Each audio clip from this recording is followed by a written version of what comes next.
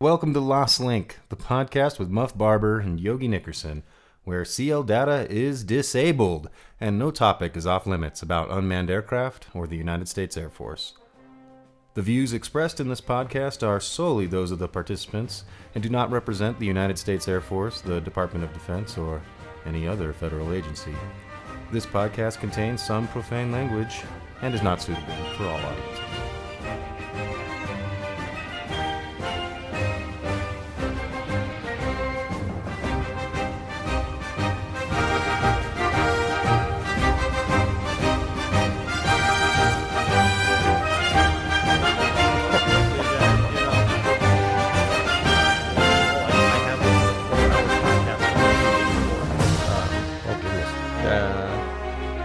Yeah. There's a dude named Dan Carlin. He's a big podcaster, like doing history stuff, and he researches exceptionally well. He will do 6 or 7 episodes on one subject, where each episode is like 5 to 6 hours of recording.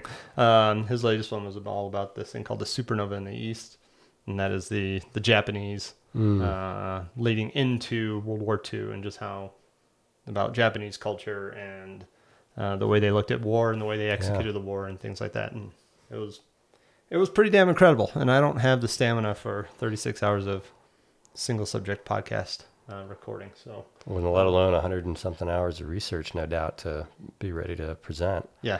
And then his, editing and whatever else he's got to do after the fact. Like, whew, he only releases like once every 6 months or something like that. So yeah, no doubt. It's worthwhile. Seems like a modern democratization of the college lecture or something. Yes. Yeah. And this guy's been asked to go to CENTCOM conferences and things like that, because dudes down there will listen to his podcast. But we're not here to talk about his podcast today. So no, just let it be known that Muff doesn't have the stamina. That's the takeaway here. Yeah. Nice. It's gonna be a lot of that too. So Yogi, once again, we're Lost Link.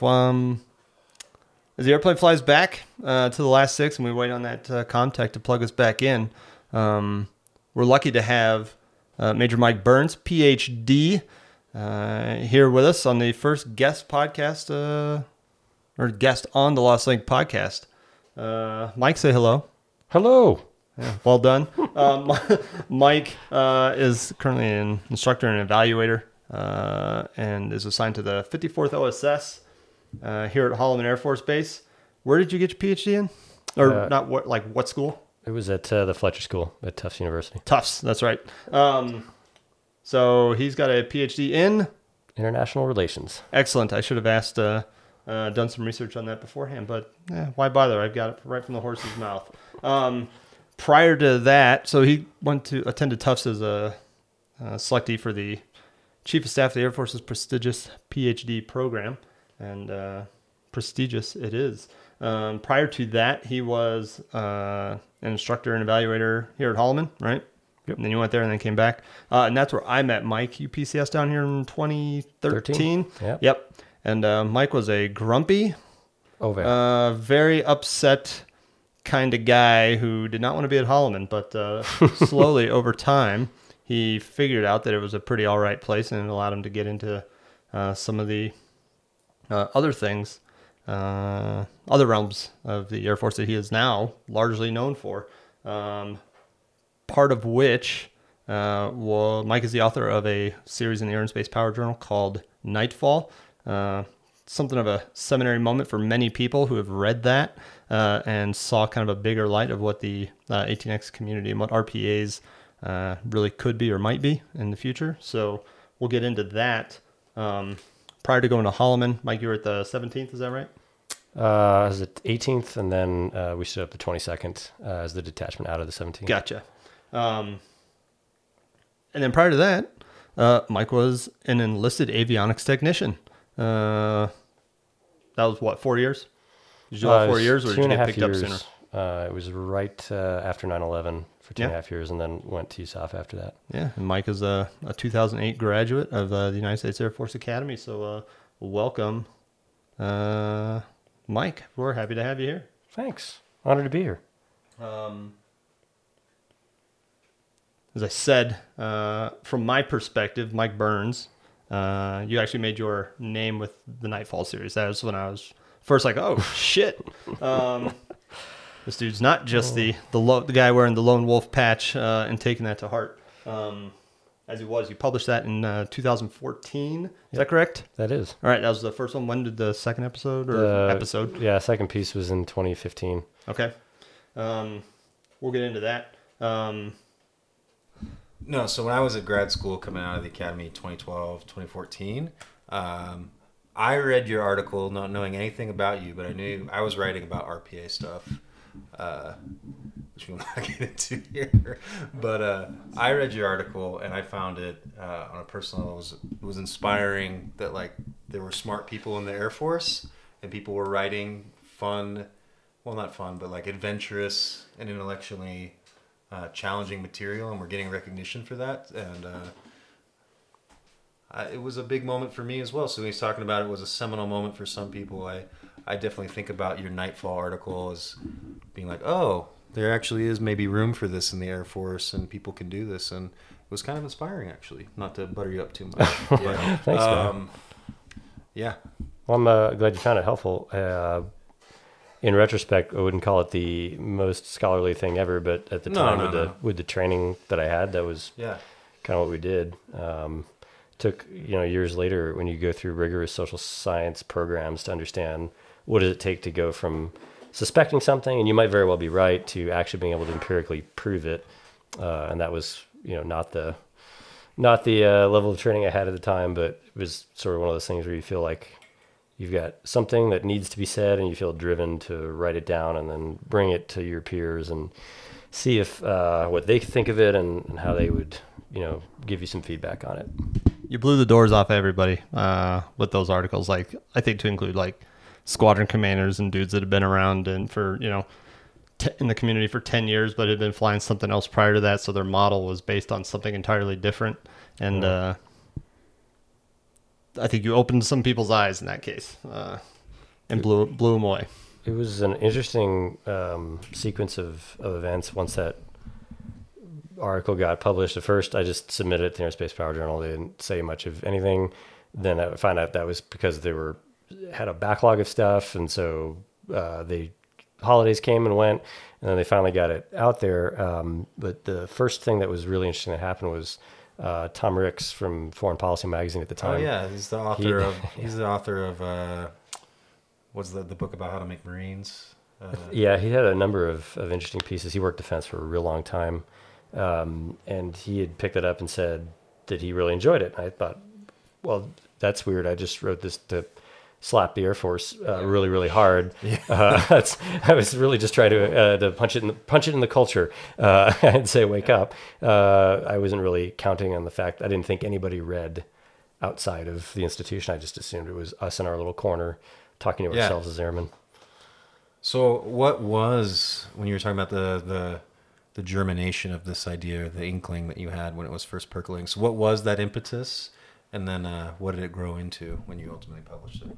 Like, were you sitting in a GCS, like in a dark room on a mids tour, be like, I might be able to write something about this. People need to know some more about this. Or was it, what was the motivation? Yeah, so there's I think a range of thoughts that went into it.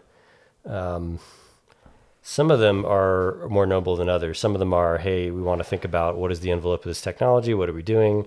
Okay, if I do it remotely versus if I tell the robot to do something on its own, what's the scope of that? And maybe some of the logic of it, like the cold logic of it, came from just the notion of going between modes that were pre-programmed and modes that were manually actuated, and realizing, well, what if both of these could be more sophisticated? Like, what if there were a tactical autopilot that did most of this stuff for us? Could I be able to zoom out and be able to control 4 vehicles at once? And like all those kinds of things. And people had explored that, with the multi-aircraft control, the MAX thing back in the day. Unfortunately, I've flown the MAX.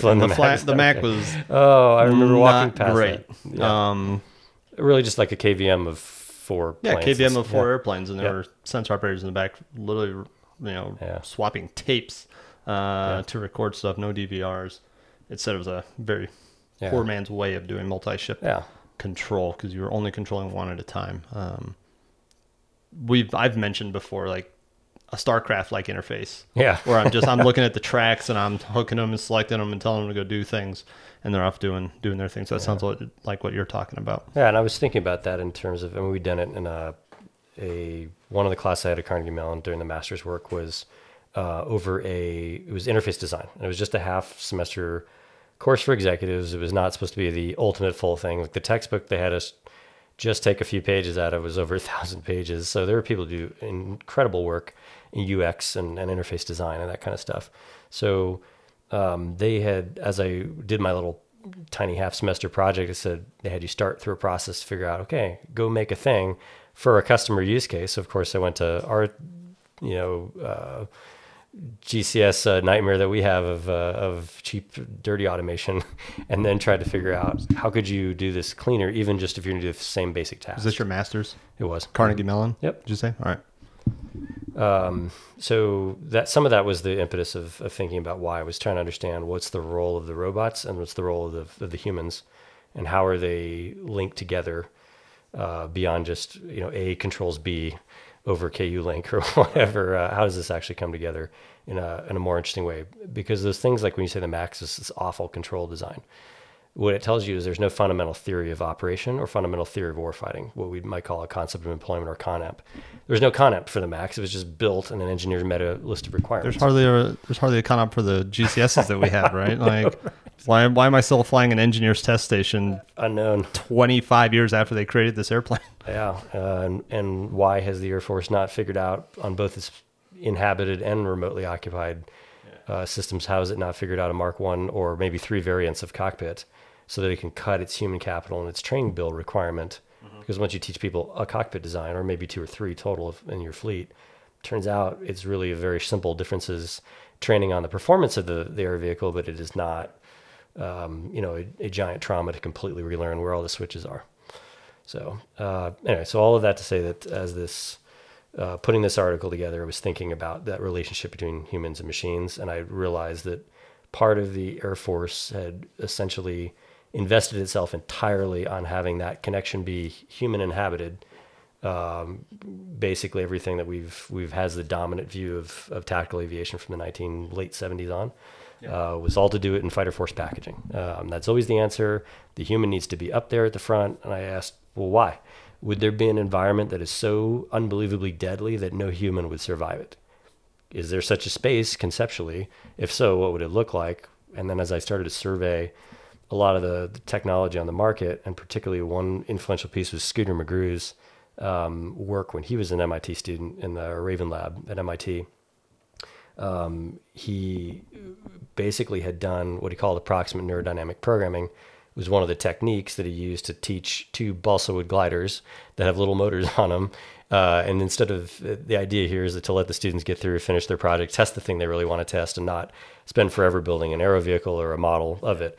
So they keep the air vehicle simple, but they do all the horsepower, the fun part. The part that matters is all the rack of computers in the lab.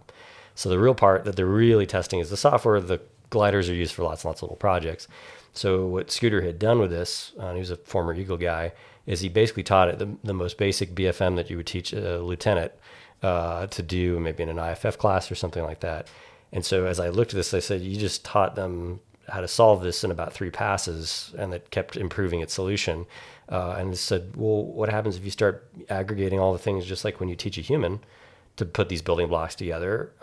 It's possible maybe there's some limit where there's a repertoire that just creatively choosing from the repertoire, maybe the machine interprets it very mechanically, whereas the human tends to vary their choices more erratically. But that you can capture as a variable about prediction efficacy. So actually, I'm having a harder and harder time figuring out why does the silicon computer not necessarily match the organic computer for the task we specified.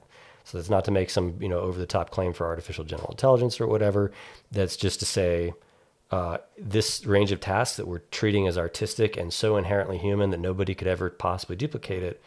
I'm not sure that that's actually true of this particular task. I think it's more algorithmic than we give it credit for. That task being flying? Yep. Yeah. With flying and doing particular sets of maneuvers And I later, chatted with a colleague out at the weapons school, and he said, one of the most disturbing things is he thought about this article years later too. And he's a computer scientist by trade, another academy guy, '09. Who's that? Diesel Cave.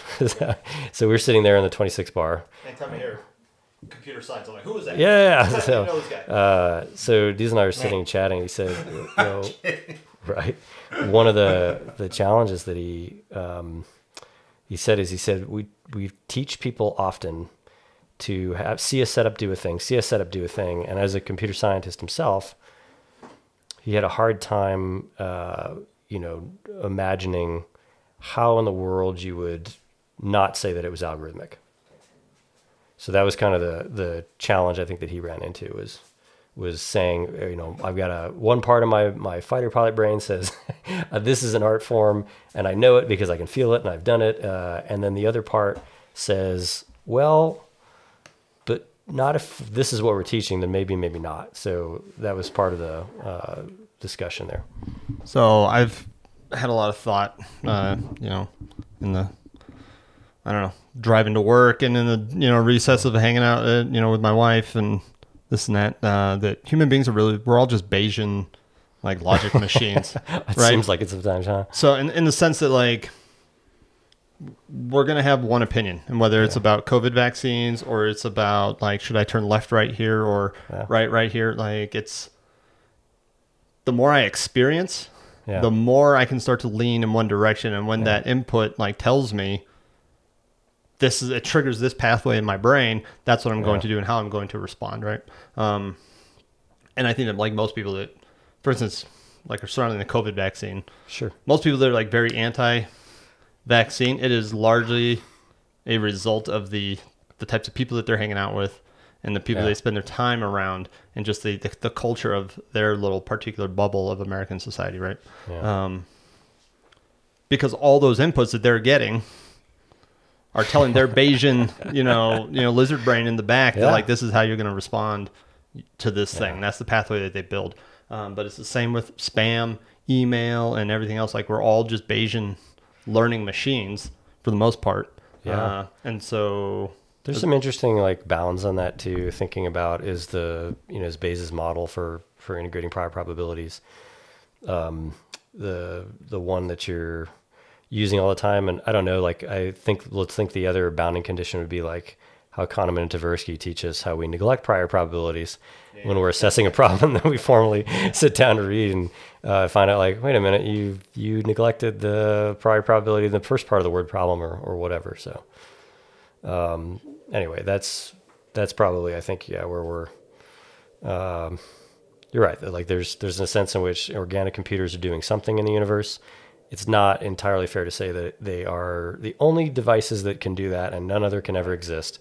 That doesn't seem to be a good theological, but like a theoretical argument or an ontological argument. It'd be tough to say never. So you're saying AIs and computers can potentially outperform human pilots in various tasks, and right now we should probably I'm of the opinion we should like start working them into the subroutines, like all the little small things that we do that are just kind of nuisance work, station keeping, etc. And then slowly that will grow into so maybe like the taking way on the higher tactical level. Maybe the way to look at it for thinking about ranges of machine tasks, or people started off with this idea of the dull, dirty, and dangerous, right? But that was about the dangerous that they had in mind was just that the machine would go places to take risks that would be less appropriate for human or less desirable for a human. We don't want to risk the investment in that particular human, etc. So trying to take over some stand-in strike roles in politically denied or technologically denied environments or degraded environments or what have you. That's all they meant by dangerous. So, and the dull was pretty straightforward, and the dirty, you could have some interpretations on that, but the one we forgot was deadly. What if the performance requirements are so high and so competitive, and they are in a machine optimized or machine advantaged area, that it is no longer appropriate for humans to be there? So that, looping back around to what was this impetus Nightfall, was to figure out, was there a conceptual space for that? The weird and interesting part was after the Tom Ricks had looked at a lot of the stuff, got into some discussions with him, and then I got this random call while I was sitting at your old desk in the 29 as the exec. I think it was still snackoing for Gizmo at the time while execing. That was fun. I got to a point where I got this call on that phone from one of the people who's the director of Tactical Technology Office at DARPA. What? How did you get this number? Yes, is this Mike Byrnes? Yeah, that's exactly what it was. It was so random, and I'm like, sure. So they invited us to go out and do a TDY. Go out there. I was like, well, what do you want? I mean, no guidance, no nothing. I'm like, well, should I build slides? And like, sure, do whatever. And like, you can't just walk into DARPA with no plan. That's ridiculous. So I built a slide deck and just talking about a little bit about culture and technology, and then put that out there. We walked through a brief. It was really informative. And that was the first time I met Basket Cunningham when he was in 06 and the senior operational DARPA liaison. He was super awesome. After we had that brief, took, I think, probably 3 hours of providing feedback with him and the USAF crew that was out there representing the Air Force at DARPA. And we had like a long series of conversations. A lot of them were about like, how do you convey, like if you're onto something right, how do you persuade people who are going to be inherently resistant or hostile to such argument? He also taught me a lot about, hey man, I can tell you're an instructor at something right now because that brief seemed like you had the pens. Like, okay, is that bad? He's like, well, no, you're talking to a room full of experts at such a diverse range and field. It was a different brief. So all that to say, I think that then Colonel Cunningham's mentorship and guidance was super awesome, and he did not have to spend that kind of 3 hours. So is that Case Cunningham? Yep, that one. Okay. Yep. Subsequently on to be the 432nd Wing Commander. That's when he told me right there. He said, "Oh yeah, I'm going out to be the Creech to be the Wing Commander." I'm like, nice. Well, congrats, sir. You're gonna have your hands full. Enjoy. Yeah, and so he had read your Nightfall article, and somebody decided to reach out and get you over to DARPA for a hot minute. Yeah, a random morning brief. Yeah, nice. Yeah. So that I think there were a couple of interesting characters I met there. You might see in the news periodically, J.C. Leday and a couple other folks. And you see their names recur as you start to pull up all the DARPA articles about autonomy. And as you got to this past year, the Alpha Dogfight trials. So the really funny thing is the little Huron robot essentially did exactly what FQX notional airplane in the written article was built to do. That thing won 5-0, right? Right. Against a manned guy. Right. And a guard black border patch, because, I mean, this is almost like imagine you're the guy who's asked to do this. I'd be like, oh, fuck. Right. This is like hey, would you get in a fist fight with your grandmother? Like, it doesn't matter what you do, you lose, right? Yeah. Like, so you win, you lose, you lose, you lose. Like, and it's an interesting, I could imagine the dynamics of recruiting someone to do that on the public stage would be a little bit challenging. And if you're cognizant of like how competent computers are, like if you go into that with all, you're just like, oh Jesus, I'm going to get wrecked. And here I am, the guy who has volunteered to be basically the guy who puts the last nail in the coffin for fighters. Great, I can't wait. Well, and it's interesting too because in any real talking, if you were really speccing out a warplane, where FQX deviates from reality on purpose was, why would you go after the short range fight? And it was really, that is about doing a tech demo, which is essentially what the Huron and its competitive offerings from different vendors were after. It was answering the one question. The one thing that humans said was so artistic that if all else failed, you might say they'd be on visual range, got a little logarithmic, but there's still creativity there. But we could figure out what can and can't be replicated, and we can figure out where the right role of the human is. That could be negotiated, but the sort of illusory like hand grip on the rock climbing route was, but if it gets to the merge, then I'm the only one who can solve this.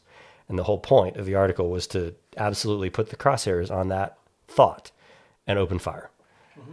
To say, look, and this is the point, I think, as you start to do these kinds of writings. Your article, Nightfall. Yeah. Of trying to get out of, you go beyond advocacy pieces and try to get to scholarly material. The goal is never to argue just one side and say, this is truth and I want to fight you over it. And here's my article now counter. You do want that's what the editors of journals want. They want everyone to bring their different contested views such that you end up with a rich discussion. And that's what academia is really trying to do, That's why the consummate college professor doesn't really care what your argument is. He or she cares how you formulate that argument. Because if we can get that process right, then we're going to find better conclusions about everything, no matter what question comes up in the future. So that's where I think people would look at that and say, hey, you're taking a swipe at the fighter guys. And I said, no, I'm taking a swipe at a thought that you're holding that I don't think is valid, and I want you to revisit. Yeah. And that is not inconsistent with the brief, execute, debrief, or should I say plan, brief, execute, debrief kind of culture to say, here's my debrief point to you. I think you're invalid on this. Challenge me and push back, please. And so that's what we're trying to do with these kinds of articles. Yeah. So what was the, if we can get a little more specific, within Nightfall, what was the challenge that you threw down? It was specifically that idea that there was something that was too artistic about air-to-air combat that could never be emulated, replicated, or improved upon, most importantly, by a machine with various, inferentially learned approaches. So, and I think having seen where Scooter's research was in the Journal of, I think, Control and Guidance Systems or something like that. I mean, it's very technical. Those are very first-rate type things. It's a very good spot for him. And I think he later got hired out after he left the Air Force into the Phantom Works. You can imagine what he might be doing and see who's building what these days and imagine where Scooter's work might have gone. Yeah, it's probably parked at Tonopah or something like that. Who knows, right? So he's up to something there, right? But it basically gave me this thought that I think the pieces are all on the board. And what I'm seeing is I suspect we have an institution that for cultural reasons does not want those pieces put together. So what's the most interesting thing to do? We talked about the range of motivations for writing articles. So that the scholarly parts I've said, or probably the good parts, I'm just being a jerk because humans are humans and I'm no better, was I'm dissatisfied with these orders to Holloman, as you said in the intro there. When we first met, I was sort of annoyed. I think the FTU was seen as a kind of B-rate assignment. It just looked like, oh, you just want to break, or you just want to make bodies for us? And I didn't like that answer. I said, particularly at that time. Yeah, I think that's what it was. What I didn't understand was the commanders at the time were trying to fix that. So they said, no, I'm trying to actually fill the place up with people that we put in instructor programs and actually had enough confidence in. But then I just looked at the map of Alamogordo and went, oh no.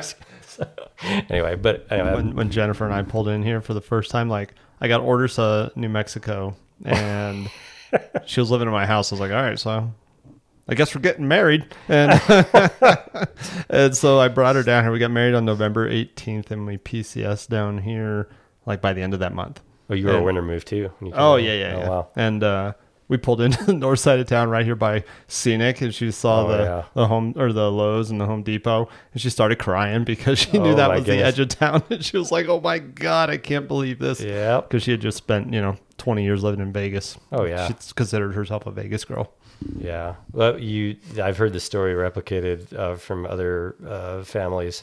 It's almost identical. It's just at different points when they got here. I think for, wasn't maybe Rick Hansen who went off to Herbie, some years ago, but he'd said similar story when we were in the IG working for the wing down here, maybe 2015. He said, yep, I got to the base and she said, so how much further till we get there? He said, nope, this is it. And it was sort of a surprise, right? That, right. I don't know. I think this town's grown up a lot over the years. And maybe my perspective on it has changed where I didn't want to be in Vegas and I didn't want to be in Vegas traffic anymore. So I was pretty happy with it. But all that to say, yeah, that was the move down here when you and I, first met. Part of it was I was annoyed that the Air Force figured, hey, you're expendable, go make bodies. Like, oh, really? You think it's about making more humans? Let me show you what a robot might do, and then tell me how many humans you want. Yeah. So there's this sort of just impish, frustrated, angsty captain. I need to punch somebody in the face right now, and I can't find the face of the institution, and it turns out it's no one person, and I wouldn't be nobody actually did anything bad to deserve it, so I need to punch the anonymous bureaucracy somehow. Take an article to the face, why don't you? So there's no doubt I would not even pretend that was not part of my equation of why I was furiously typing on a poor Microsoft Word got beat up. So you're taking aim at this this idea that there's something ineffable or artistic about being a pilot that means that only those people can basically compete or complete tasks at the highest level of combat. I mean, combat is what we're really talking about. What were, with these punches you were throwing at this idea, what were the conclusions or what were the punches that you landed, or I guess in the end with that article? So I think it got some discussion going, and who knows, we can't see the alternate timeline with the counterfactual, right, to figure out what was, how would things have been different without that? Would DARPA basically have done all the same things? Probably, I would assume. What discussion did that cause in what circles? Unknown. Would other authors have basically came to the same conclusion? Somebody else would have done something very similar? Probably. I don't know. So it's hard to say, like, how do you totally measure impact of an article? But yeah, I guess maybe not so much impact, but just conclusions that you like, the conclusions of that article for you, or like what did you end with in your discussion of that? So I think what it closed in on there was, look, all the pieces are on the board. And this, I didn't understand the terms. I'd never been trained on, or never got to study the concept of technological constructivism, which we can unpack a little bit too. But it's essentially what was going on. I just didn't know the words at the time to say, you Air Force institution don't want this, but I'm telling you right now, somebody else is going to figure it out. And if they figure it out before you, if it's allied or it's joint, right?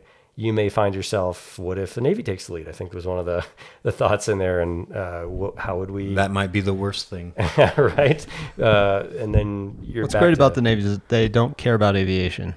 It's all about defending I think certainly a contingent of them do, but the branch identity thing is what makes them But it's about defending the ship, right? And so, the aviators get to go off and kind of loosey-goosey with a little less oversight and a little less like, all right, man, just all right, you go to Point Magoo, do your thing, let us know when you're done. Yeah. You know what I mean? They think it's more serious than that, I would imagine. But if we follow them around, we'd probably see a little more intensity. But the Air Force is so up its own ass about aviation because that's what we do professionally, right? Yeah. So we microscope on that whole idea, and there's sometimes feels that there's less room to deviate from the cultural norm, right? And the Navy is like, oh, well, it's all right, go nuts. I need a sacred cow. Yeah. And the Navy's like, I need a tanker. Can we get that unmanned? Yeah. Oh yeah, apparently we can. Okay, cool. Let's do that. Whoop. They even have, I'd put it this way. So branch identity lets organizations like Navy and Army, who've historically been that way, to behave a little more like multi-party systems. If it was a political system, and it is, you have multiple parties in there who have a significant amount of distributed power. There's no one branch that completely dominates every discussion every single time. There's some give and take, and same story with combat arms in the Army. Talk about infantry versus artillery versus helicopters, and how they all get to compete together because they all work towards a similar goal. Yep. And it's each one has a niche, interconnected role in the battlefield. Yeah, and they understand that you can argue back and forth, and it's fine to have friendly sibling rivalries, but actually all the forces integrated is what causes us to succeed. And Army's built their branches that way. Navy's got the same idea of how they build out, various branches within the service. It's not really until this past year and a half, year two, that we've actually gone into what we call different developmental categories. Yeah. But that's a separate story about how that all came to pass. But you're asking, John, about the conclusions of what do we get there, was essentially that I've got an organization that does not want this to come to pass, but somebody will have a different culture that will not have that barrier to entry, and then they're going to have the thing. Now the question was, are you going to end up buying Navy hardware because you're told by the DoD you have no choice, and because you're so far behind on your own unmanned research program? Or is the PLA Air Force going to hand you the lesson to that they've got a smarter way to deploy force? Yeah.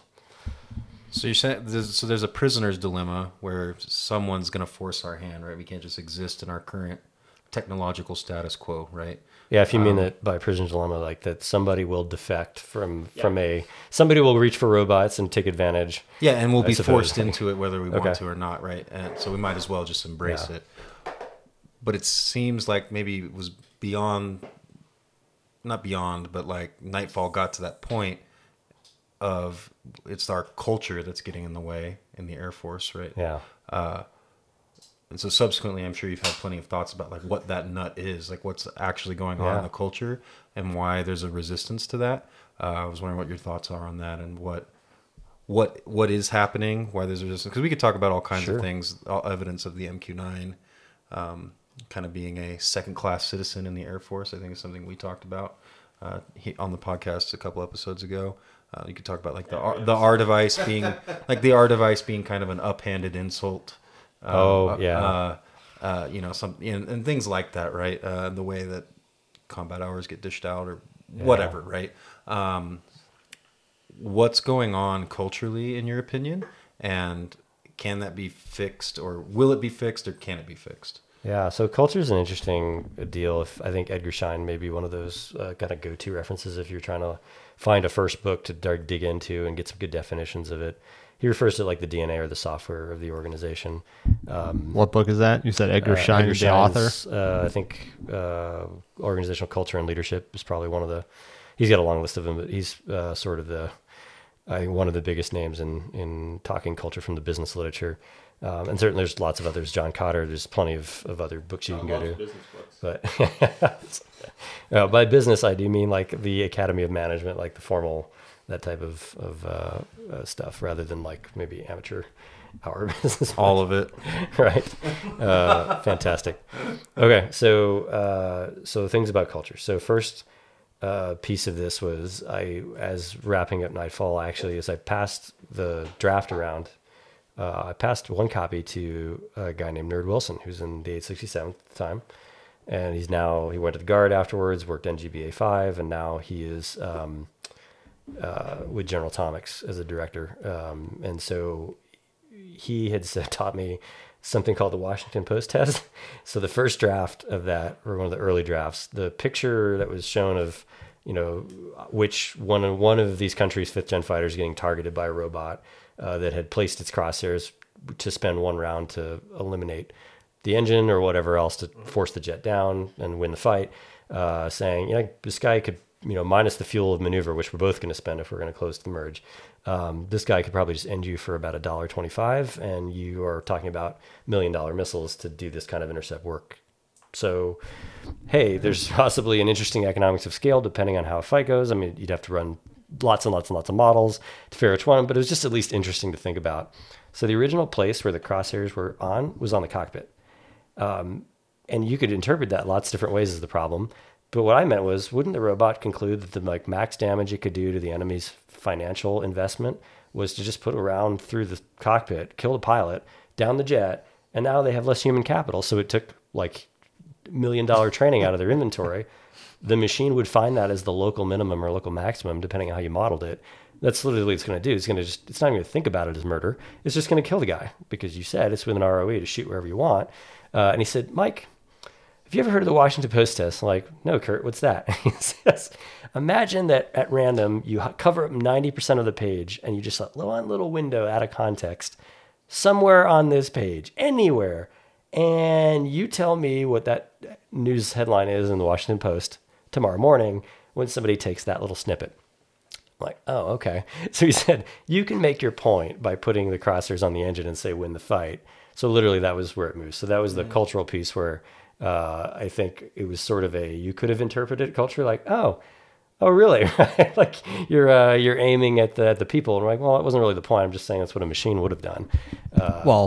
A machine trained that there's value in that cockpit, right? It realized if each you component, don't train it, it won't do that.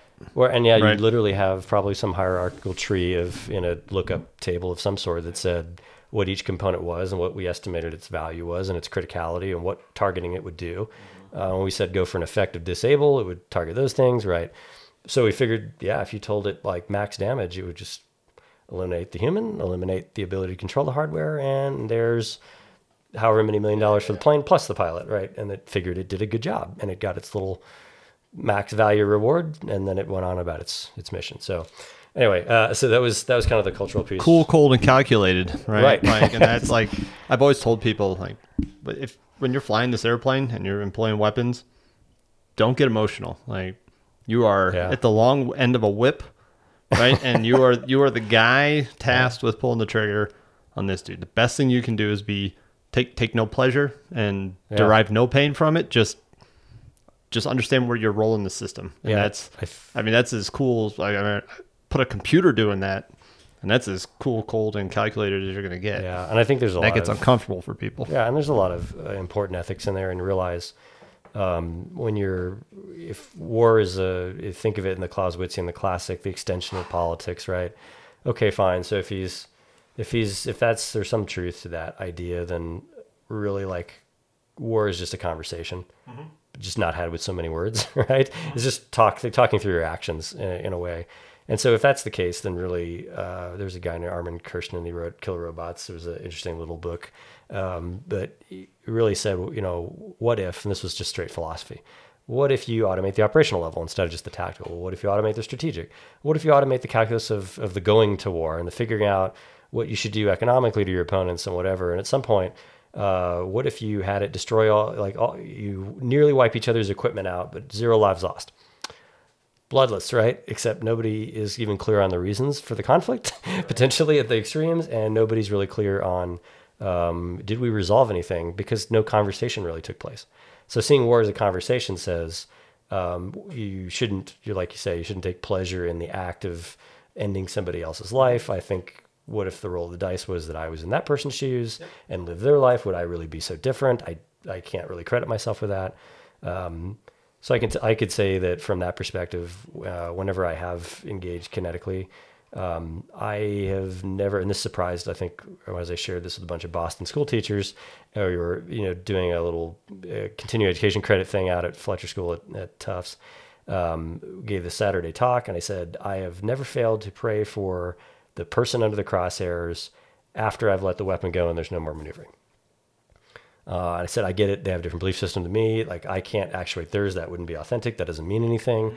But it tells me that I understand, and that is my mechanism for understanding how to avoid moral injury in the scenario, and understand that I don't think of myself as better than this person. I think they lived a life. They made choices. It would be fantastic if they didn't make those choices that led them to where we are now, but they did. And the reality is they are harming other human beings to an extent that it is no longer morally responsible to leave them to their devices to go run around and lob people's heads off and proclaim jihad. So they got to go.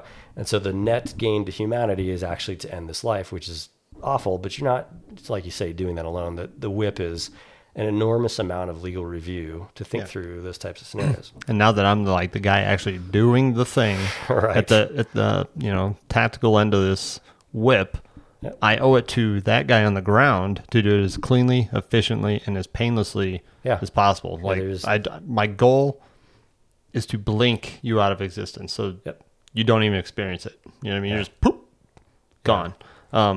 It's like that is in my opinion, the most morally ethical way to achieve that, and just respect your enemy for the fact that they were out there, willing to pick up a weapon or whatever, and do things in accordance with whatever it is that they believed. So, and I think I escaped this moral injury pretty well. Without issue. We probably, on that, if you want to go down that rabbit hole, I don't think we did the same, level of moral injury prevention probably with our sensor operator side. I realized at some point they had not gone to undergrad philosophy classes, and they had not learned jus in bello and jus ad bellum and so forth criteria. And so a lot of times we're like, okay, I think I processed that. It wasn't always clear that the person in the right seat had gotten the same benefit of processing. But I always found it kind of my responsibility to chat with, that 20-year-old sensor operator after the fact. And in the moment, it was everything I could do to give them something clear, like put your crosshairs here. Yep. And so they could focus on that individual task in that moment, and not, zoom out a couple levels and be like, holy shit, I am about to kill another human being. You know what I mean? It's tough. And to try to take most of that load onto myself, because I had thought about this prior. I imagine there's our counterparts and all the services have very similar conversations in thinking about leadership. And even if you're the as far abstract as the on killing would tell you, you can get to say that you're the artilleryman who dials in the coordinates and presses the button when it's time to press the button. I imagine if you're an artillery officer, you still have some very serious conversations with your troops about the same types of things and understanding the consequences. But yeah.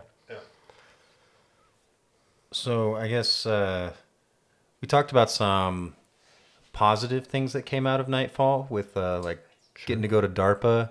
Did you take some shots on the chin, or was there some negative experiences where people like came at you or said, "Hey, Mike, you're a dick," and I don't like you? Well, not really from that one. No? Okay. Well, what's interesting is from later articles we can talk about too. I don't think you're a dick, Mike, and I like you. Appreciate it, man. So I bought a house across the street from him. Right, there we go. I think there were later articles we discussed where that it was kind of an issue. But what's very interesting to me is the lack of the people who were most irritated or offended had the least to say. They retreated to their echo chambers immediately where it was safe, and they did not engage. And the very few people who did actually had really interesting arguments. And so that's what I thought was very interesting about those types of critiques. There were people, I remember like flipping through and there's like random comments back when you could comment on the ASPGRs. I think they long since turned that off. They learned. Never read the comments. Yeah, no, exactly. The Air Force learned they didn't have moderators who were qualified to handle such a thing. And so, but some they're like, oh, that guy's captain, huh? That guy's career was short. Like they just assumed bucking the institution was quite fatal. But then you get the opposite reaction. You find out from Air Force senior leaders who didn't, again, like the college professor, they're less interested in your exact argument. They were just more excited. They're like, whoa, people are thinking about stuff. And some of there's stuff coming out of the 18 corner over there. The RPA people are doing things. I don't know quite what it is yet, but they're doing stuff. And that was kind of neat. So I will distinctly remember just a few years later, it was probably 2015 going into 16, when General Welsh came out here. And as he's walking out, I'm just the random stooge holding the door. And he thumped me right in the chest and he's like, keep writing. I'm like, yes, sir. like what do you tell him at that point? Right. Like, so that was a moment like, holy shit, you've read it. Or generals had time for this nonsense. Yeah. Or captains writing. I mean, were you part of the entourage or part of the little like team, like hosting the whole thing? I think Reggie Reed was running that show. Gotcha. And I was just the door holder. You were just the guy. 29th door holder, right? So you had not interacted with him prior to this. And he walked past you and he did. Keep writing. Like, how do you know? Did you just read a name tag? Like, I literally did not understand the mechanics of how he had SA to understand how all this is going on. Like, who on your staff gives you cheat cards? Anyway, so it was very interesting. Where your senior Air Force levels were very interested, I think, just to see some engagement. Whether they agreed or disagreed, they were less worried about that. They just wanted to see young folks taking whatever approach they've got, right or wrong, and going out there to argue it, because if we, in theory, got enough people doing that, we would get to that dialectic where eventually, by pushing all the arguments against each other, we would potentially find some truth and find some repeatable, like, general principles that we can extract and use synthetically. Yeah. So you would say that the senior leaders were actually somewhat amicable to at least the idea of pushing ideas in this case? Yeah. But there wasn't a lot of, I guess, the pushback about, let's say, like that you were treading on sacred ground. I don't think that one interesting enough, because it turns out I don't think people are as attached to the hardware as they are to experiences. The problem is the experiences are attached to the hardware, so we think, but really what's happening is if you had to zoom in and look very carefully, it's a proxy system. X leads to Y, but actually leads to Z. So when you trample on something sacred, it's about their culture, their repertoire, their routines, the stuff that Shine talks about. So the things that make them them. The hardware they've seen come and go, and they think, well, but even if that's true, what if it's part of my larger formation? So maybe this isn't actually fatal. Like, it's okay, right? So what is it about the MQ-9 that challenges that experience, you think?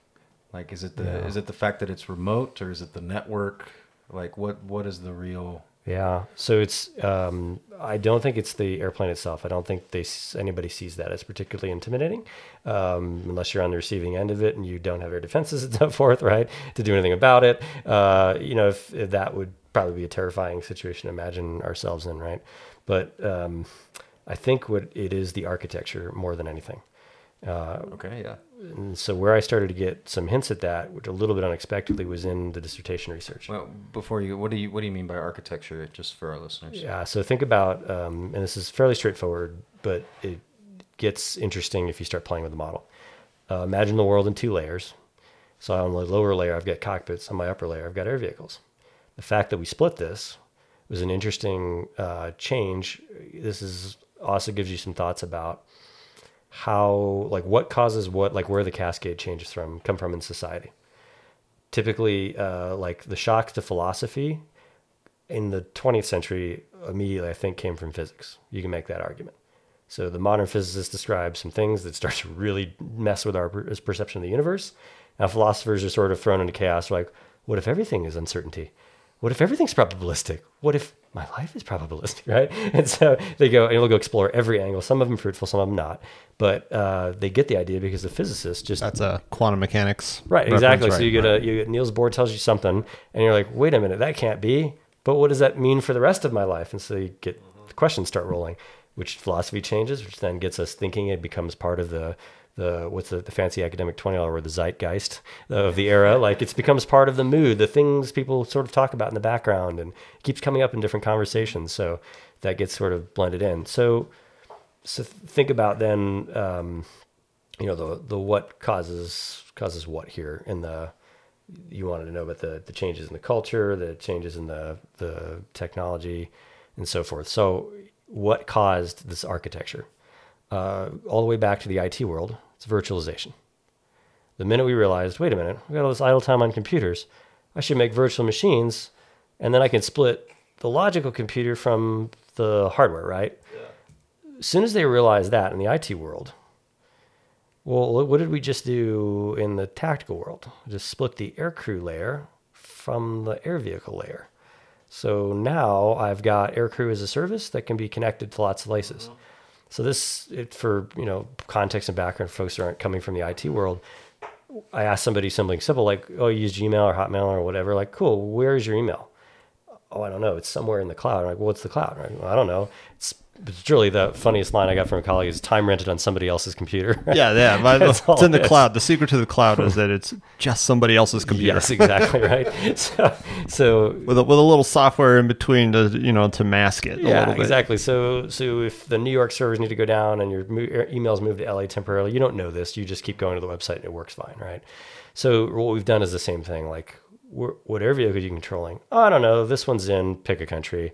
What about the one across the hall? Oh, it's in this other country. Like, wait, what? And so you ended up with, think about now, walk down the hallway of one of these squadrons, and each of these doors is a portal to another place. Mm-hmm. So what have you effectively done by doing this 2-layer architecture? You have used the C2 links to compress distance. So now we're the only people in the world who could realize something happened in theater A, and this is a Dave Blair thought. He says something happens in theater A that you've been watching, and then you fly a line in theater B, and you realize, wait a minute, they never did that before. Hey, I think this guy cross-pollinated, like, I think that's the guy, right? And so you start to realize, like, you could have these very interesting effects, and the squadron could be sort of that nexus between a bunch of worlds. Yeah, and like, I've absolutely flown multiple theaters in a single day, right? Yep. Primarily Iraq and Afghanistan. And I remember like, you can only log one sortie per theater per day, like for your aerial achievement medal. Because otherwise you could just be like, I flew 3 different sorties today. So that's 3 towards my aerial achievement medal, sucker. Yeah. So they just had to like implement business rules against that. And it's interesting. It is like going into a different portal, right? With different rules of engagement, different, enemy, different tactics that they're employing, et cetera. And you had to be able to like boom, boom, boom, hop and translate between all those things. And it was particularly interesting in the Mac when literally at the push of a button, you've swapped theaters. You don't have to get up and walk down the hall. Yeah, you're turning into Ender's Game real quick, right? Yeah. So think about that architecture right now in that we've now pushed. Everyone got obsessed with the fact that we had 2 layers and we had one little dashed line between them, which we would think of as a C2 link. That I have somebody in Nevada controlling something in Syria, Iraq, whatever. then everyone sort of lost their minds in the early 2000s over what does this mean? What's the morality of this? And that's fine. Like society should ask the full range of questions. This is healthy. So we went through that discussion. Nobody actually started thinking about exploiting the architecture. And to this day, I find people in our community who are still surprised and they're like, oh, wait a minute. And I'm like, what happens if you make multiple lines back and forth? So let's say I want to go cockpit to air vehicle. Air vehicle finds something interesting, but I don't want the air vehicle to radiate its findings where it is, because that will put it in a vulnerable position and we might lose our ability to see what we're seeing. So I go get it down to the cockpit. Well, I need the cockpits to do is go cockpit to cockpit and then cockpit back up to some other air vehicle that's also in the theater, just nowhere near as sensitive. What have I just done? I popped out of the theater, made a decision, popped back into the theater, and now I've taken way deep, crazy intelligence information about the enemy's order of battle from one place, laundered it through multiple cockpits, re-radiate it back out in the theater, and now let's say we put it out on the link.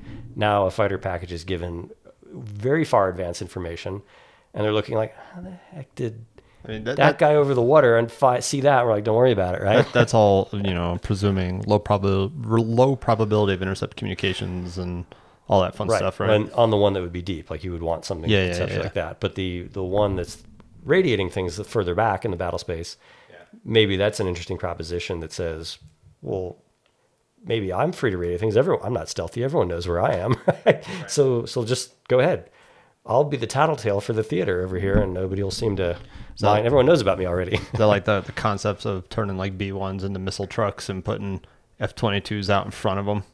Right. Essentially, you could you want to do the queuing, but what's interesting about that is that model, as you phrase it there, F-22 to B-1 or what have you, that's staying. It's all classic thinking. It's staying in the theater. It never exits the air layer to go back to the cockpits layer, wherever that is. At your traditional Link 16 networks and half-quick and stuff like that. It always tries to take the shortest path. It goes A to B because it's very nonlinear, or very linear rather, versus what we're saying is this sort of circuitous routing on purpose to create the ability to pop in and out of theaters, cross domains, or, what have you. So that, I think, to get your point, ultimately, this wraps all this around. That architectural thing, that's the architecture. That's what I mean by that. Yeah.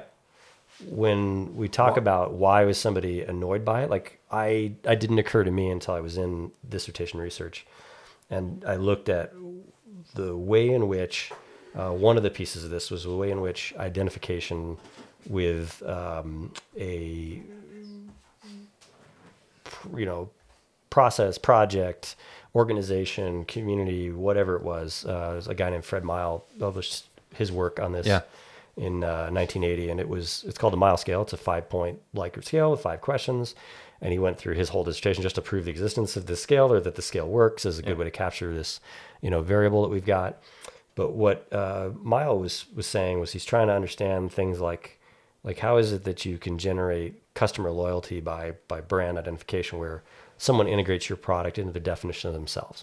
Apple. There you go. That's the classic example nowadays is the Apple fanboy thing. Like, well, why is it more than just brand loyalty? It seems to be fanatical brand loyalty. Yeah, I have brand anti-loyalty. Yeah, right. For that exact reason. Like I hate that we have to use iPads here. Like they issue them to us. Sure. Yeah. But it's just the inverse of that same thing. Yeah. Yeah. Or reactance to somebody's perceiving somebody's need for identification with a brand is sort of kind of weak or something. But Apple leaps to mind, and Miles was trying to do that in a broader sense, I guess, or looking at it with respect Fred Mile to was trying to understand the generic, in general, what is this phenomenon of identification. Okay. Cool. He had looked at it in a lot of ways, like I think his first studies were the Army Strategic Studies Institute. Mm-hmm. So the military actually had this thing kind of first after he published this thing, and they kind of didn't know quite. It was interesting. But it was academic, and they didn't quite know what to do with it. Like he looked at platoon and leadership identification with early recruits, and then with folks who'd been in a platoon for a while, and then how does the sergeant versus the platoon commander versus the line guy, how do they see their membership and how much what's normal identification? So it told us some descriptive stats about what would be normal for that time in the early 80s for an Army platoon. Okay. But it wasn't use X to explain Y. Like use this identification number you just measured to explain something else in the way that I was looking to do. So we took that measurement among a bunch of other measurements, and they do get back to some things Muff was talking about on how innovation spread through social networks. There's a contagion model, among others, to be looked at there. But this part was, in this dissertation, we wanted to understand. We went to the weapons school. I had them come up with what turned out to be 11 different air power problems. And they're all problems that everyone knew, like, yep, those are problems. What happens if we lose GPS? What happens if we lose long-range communications? What have you? Good old weapons school. Thinking outside the box. Yeah, I asked them for the gamut of the standard things that people discuss. What do you experts argue about? So they came up with a pretty compelling list. I'm like, wow, I think every general would look at this and go, yep, I know. I do worry about some of these things. And they asked them, then I said, okay, I need 4 answers for each of these issues, but I want them all to be right. Like, what are the different contending thoughts out there about ways you should deal with this problem? And I said, oh, you want to start fights? I'm like, yes, exactly. It's like, oh, you've come to the right place. Okay. So it was very interesting to watch. This is now a tool developed by their experts. Okay. I left it to them. I said, I'm just the researcher. I can tell you if the stats are good or not, but I'm not the content master. Yeah. So we took weapons school content and then went out and asked people from as many communities as we could. And that's not just like the MQ9 weapons school. You're talking about the weapons school writ large. Yep. So across there, I'd tell you the leadership out there, Katie Beamer and all of the folks who were running the place, unbelievably generous with their time. Yeah. It was very humbling and one of those, you almost feel bad, but you're very grateful at the same time where you're looking at a group of people who have like negative free time. And yet they are giving out of their lack, not out of their surplus. And so I will forever be indebted to the WIC folks for that. So what they came up with, we used this instrument. I sent it out, tried to get as many AFSOC, CAF, mobility. And interestingly enough, like where my social network had the most ins was where I found it was easiest to give them, opportunities to give a brief to squadrons. But it was kind of an interesting tour all across the country from Virginia to Florida to back here in New Mexico up to Nevada, back around. So went through, did this instrument, and then part of the questionnaire we asked the mile scale. So what's the level of identification with whatever community you call yourself, whatever that is. Here's a list of some kind of common ones. If it's not it, then fill it in. And it would ask you the question and use your fill-in text or whichever one you picked. And so what was interesting was we got to an option about what do we do if we lose all the long-range communications. Satellites, toast, at least temporarily toast for the relevant time frame. Underwater fiber lines, nope, cut, right? The theaters are isolated truly. And how do you want to solve this problem? Yeah, for sure Russia has dropped some... something, put some weapons sitting right on top of the fiber, just waiting for the moment to sever that. There were subs that had done their job and severed some lines and done some interesting deep sea stuff with UVs or who knows, right? But it kind of just stipulated. And the setup of this questionnaire instrument was imagine you're the half AH, you're the senior futures guy or gal, right? So we're really trying to get at how different people respond to that situation, and then collate that based on their identity groups. Yeah. So what they were doing was basically trying to figure out. And we knew there are other ways to label people too, who are like when you group your subjects together, you could, based on what do you call yourself, that would be the identity label. What airplanes have you flown? And then you run a cluster analysis and figure out there's some pure F-16 people. There's some people who've done, multiple versions of F-15. There's some people who had so much experience, they are F4/F-16 people. They have a different perspective.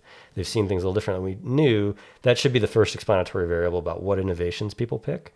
We assume they pick things that probably go with what they know with some variation, but not everybody. And so we want to understand, but in general, is it true that people kind of reinvent the future of air power in their own image?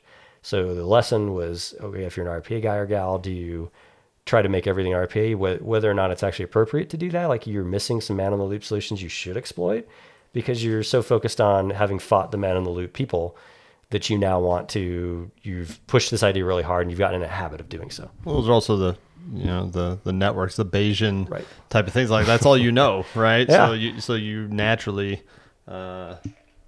lean towards solutions that are within that wheelhouse, right? Yeah. So that was the thought, was do people really just go with what they know? And it's not like that's criminal. That's just saying, how do you recognize it? So first pass of this was I asked people like, what have you flown? Where have you spent your time? Then the second pass was, what do you call yourself? Like, that's the identity piece. So we have an experiential label, we have an identity label.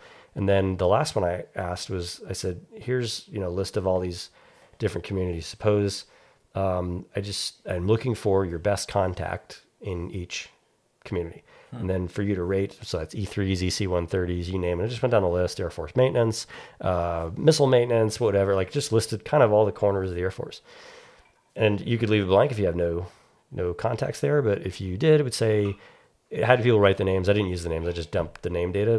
The name point was just to make you picture somebody or think about it. Yeah, makes sense. Yeah. So what we wanted them to do was to then rate, and there's some other papers that I borrowed this same idea from. So I'd keep compatibility with other studies so we can kind of see if the same thing's happening in other commercial settings, it's happening in the Air Force.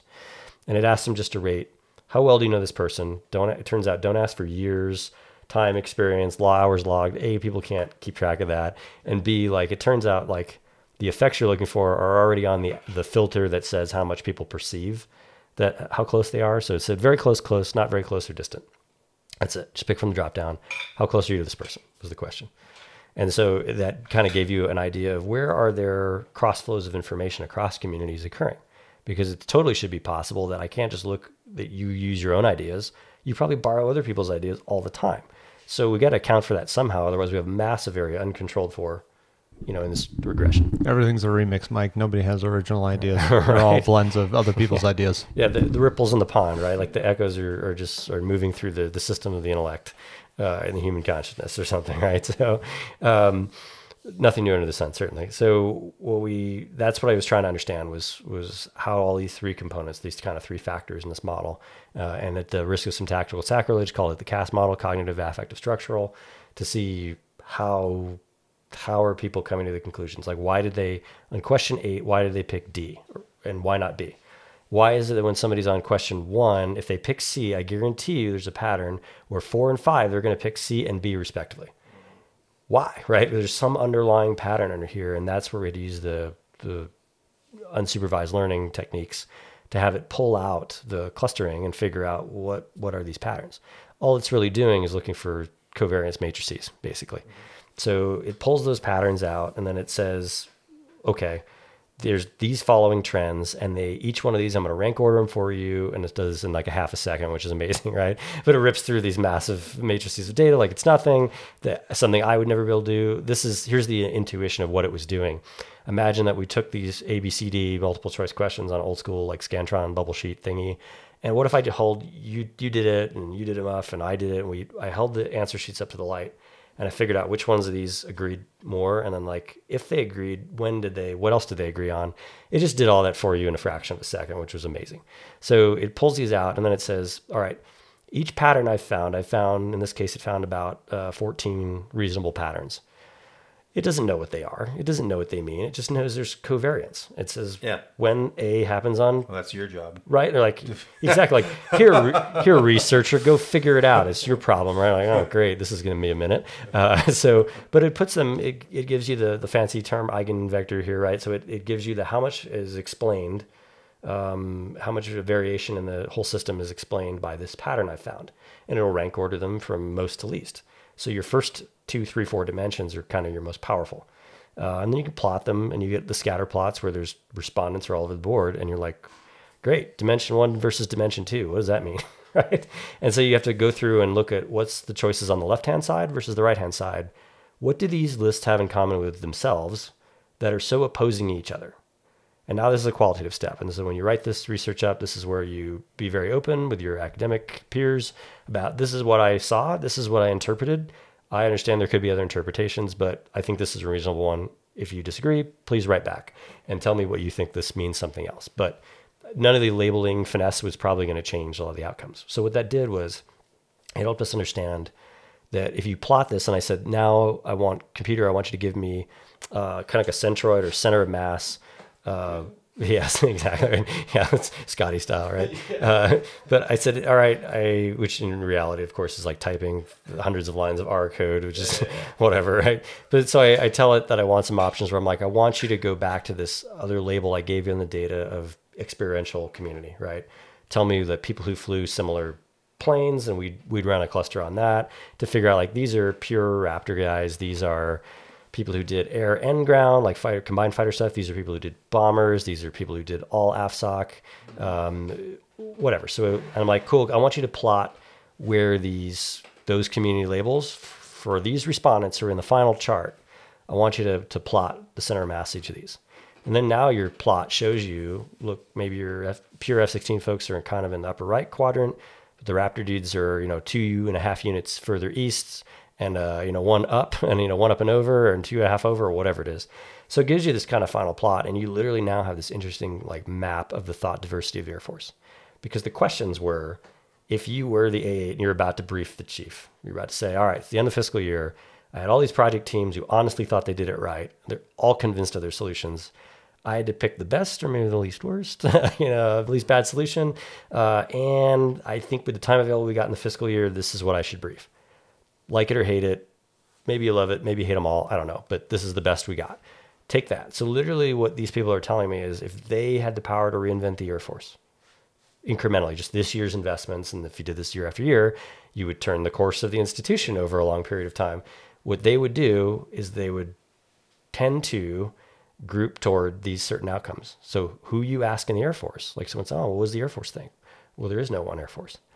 There's all these sub-distinct, just like there's branch identity, there's these distinct ways of thinking. They don't always track with community. There's always outliers. And that should be how the research should come out, that you should be able to see people who defy the stereotype of their community, because that happens in real life, right? And so if we're capturing it, honestly, that should happen. And it did.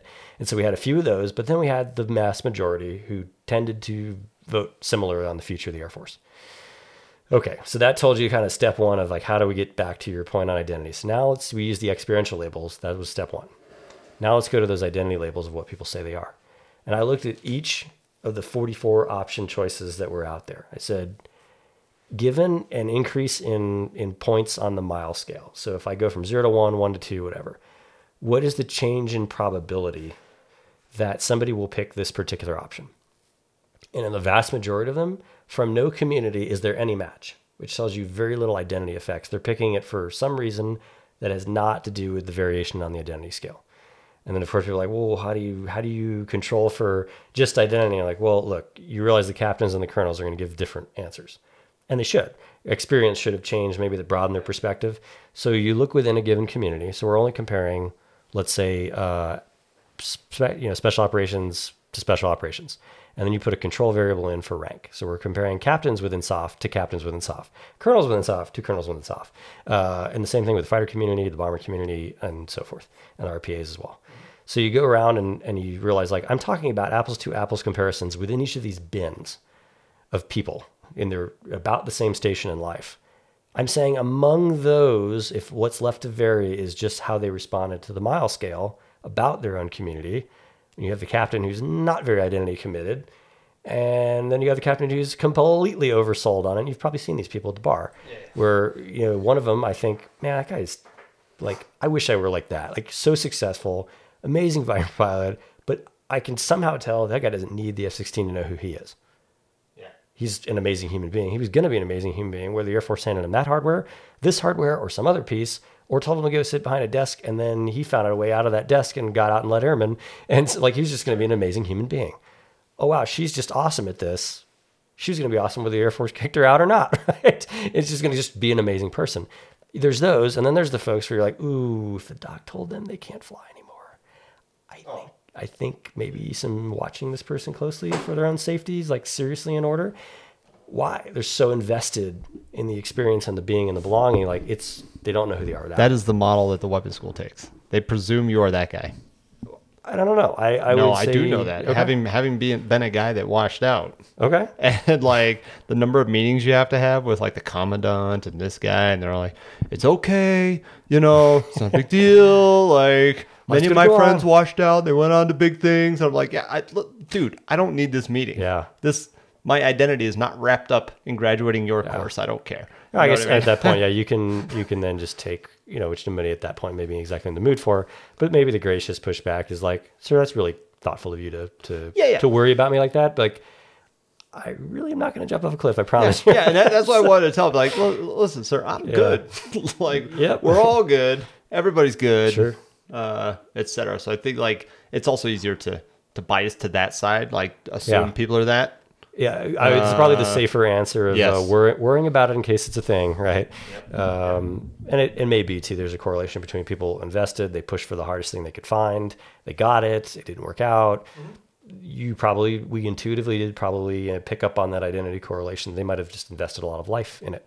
Yeah. That's totally reasonable. So I think those are all good, leadership insights. So this regression you're running called logit and technology, like what's the probability of a yes/no decision, choose it, not choose it, based on a smooth sliding increase in this scale when comparing for like rank, like background and specialty. Ran it all the different ways, the experiential one, we ran the identity model, like run it all. And it basically says there were a couple of key ones that the fighter community would bite off on that was making a very identity-based response. And there were a couple that the RPA community on was making an identity-based response. Okay. There were a few that SOF was starting to do, but not quite. Yeah. But here's the deal. I don't think they're immune. I think they had the same thing. Here's what I think happened with the data. I asked them, what do you think of yourself as? They all said special operations. I'm spec ops. Yeah. Okay. But really, like, everyone's claiming a common label in AFSOC.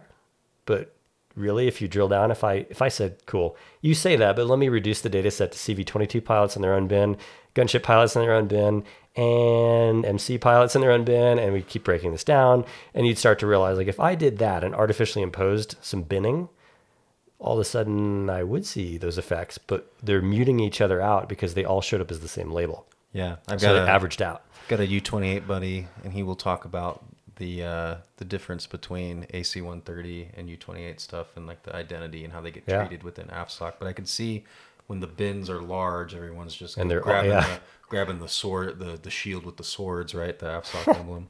But yeah, like you could see, you could break it down further, and there could be I think they would get the same within thing. AFSOC, but within what you were doing at first, like the AFSOC identity overshadowed, I guess. It's too many different subcommunities with not enough distinct samples.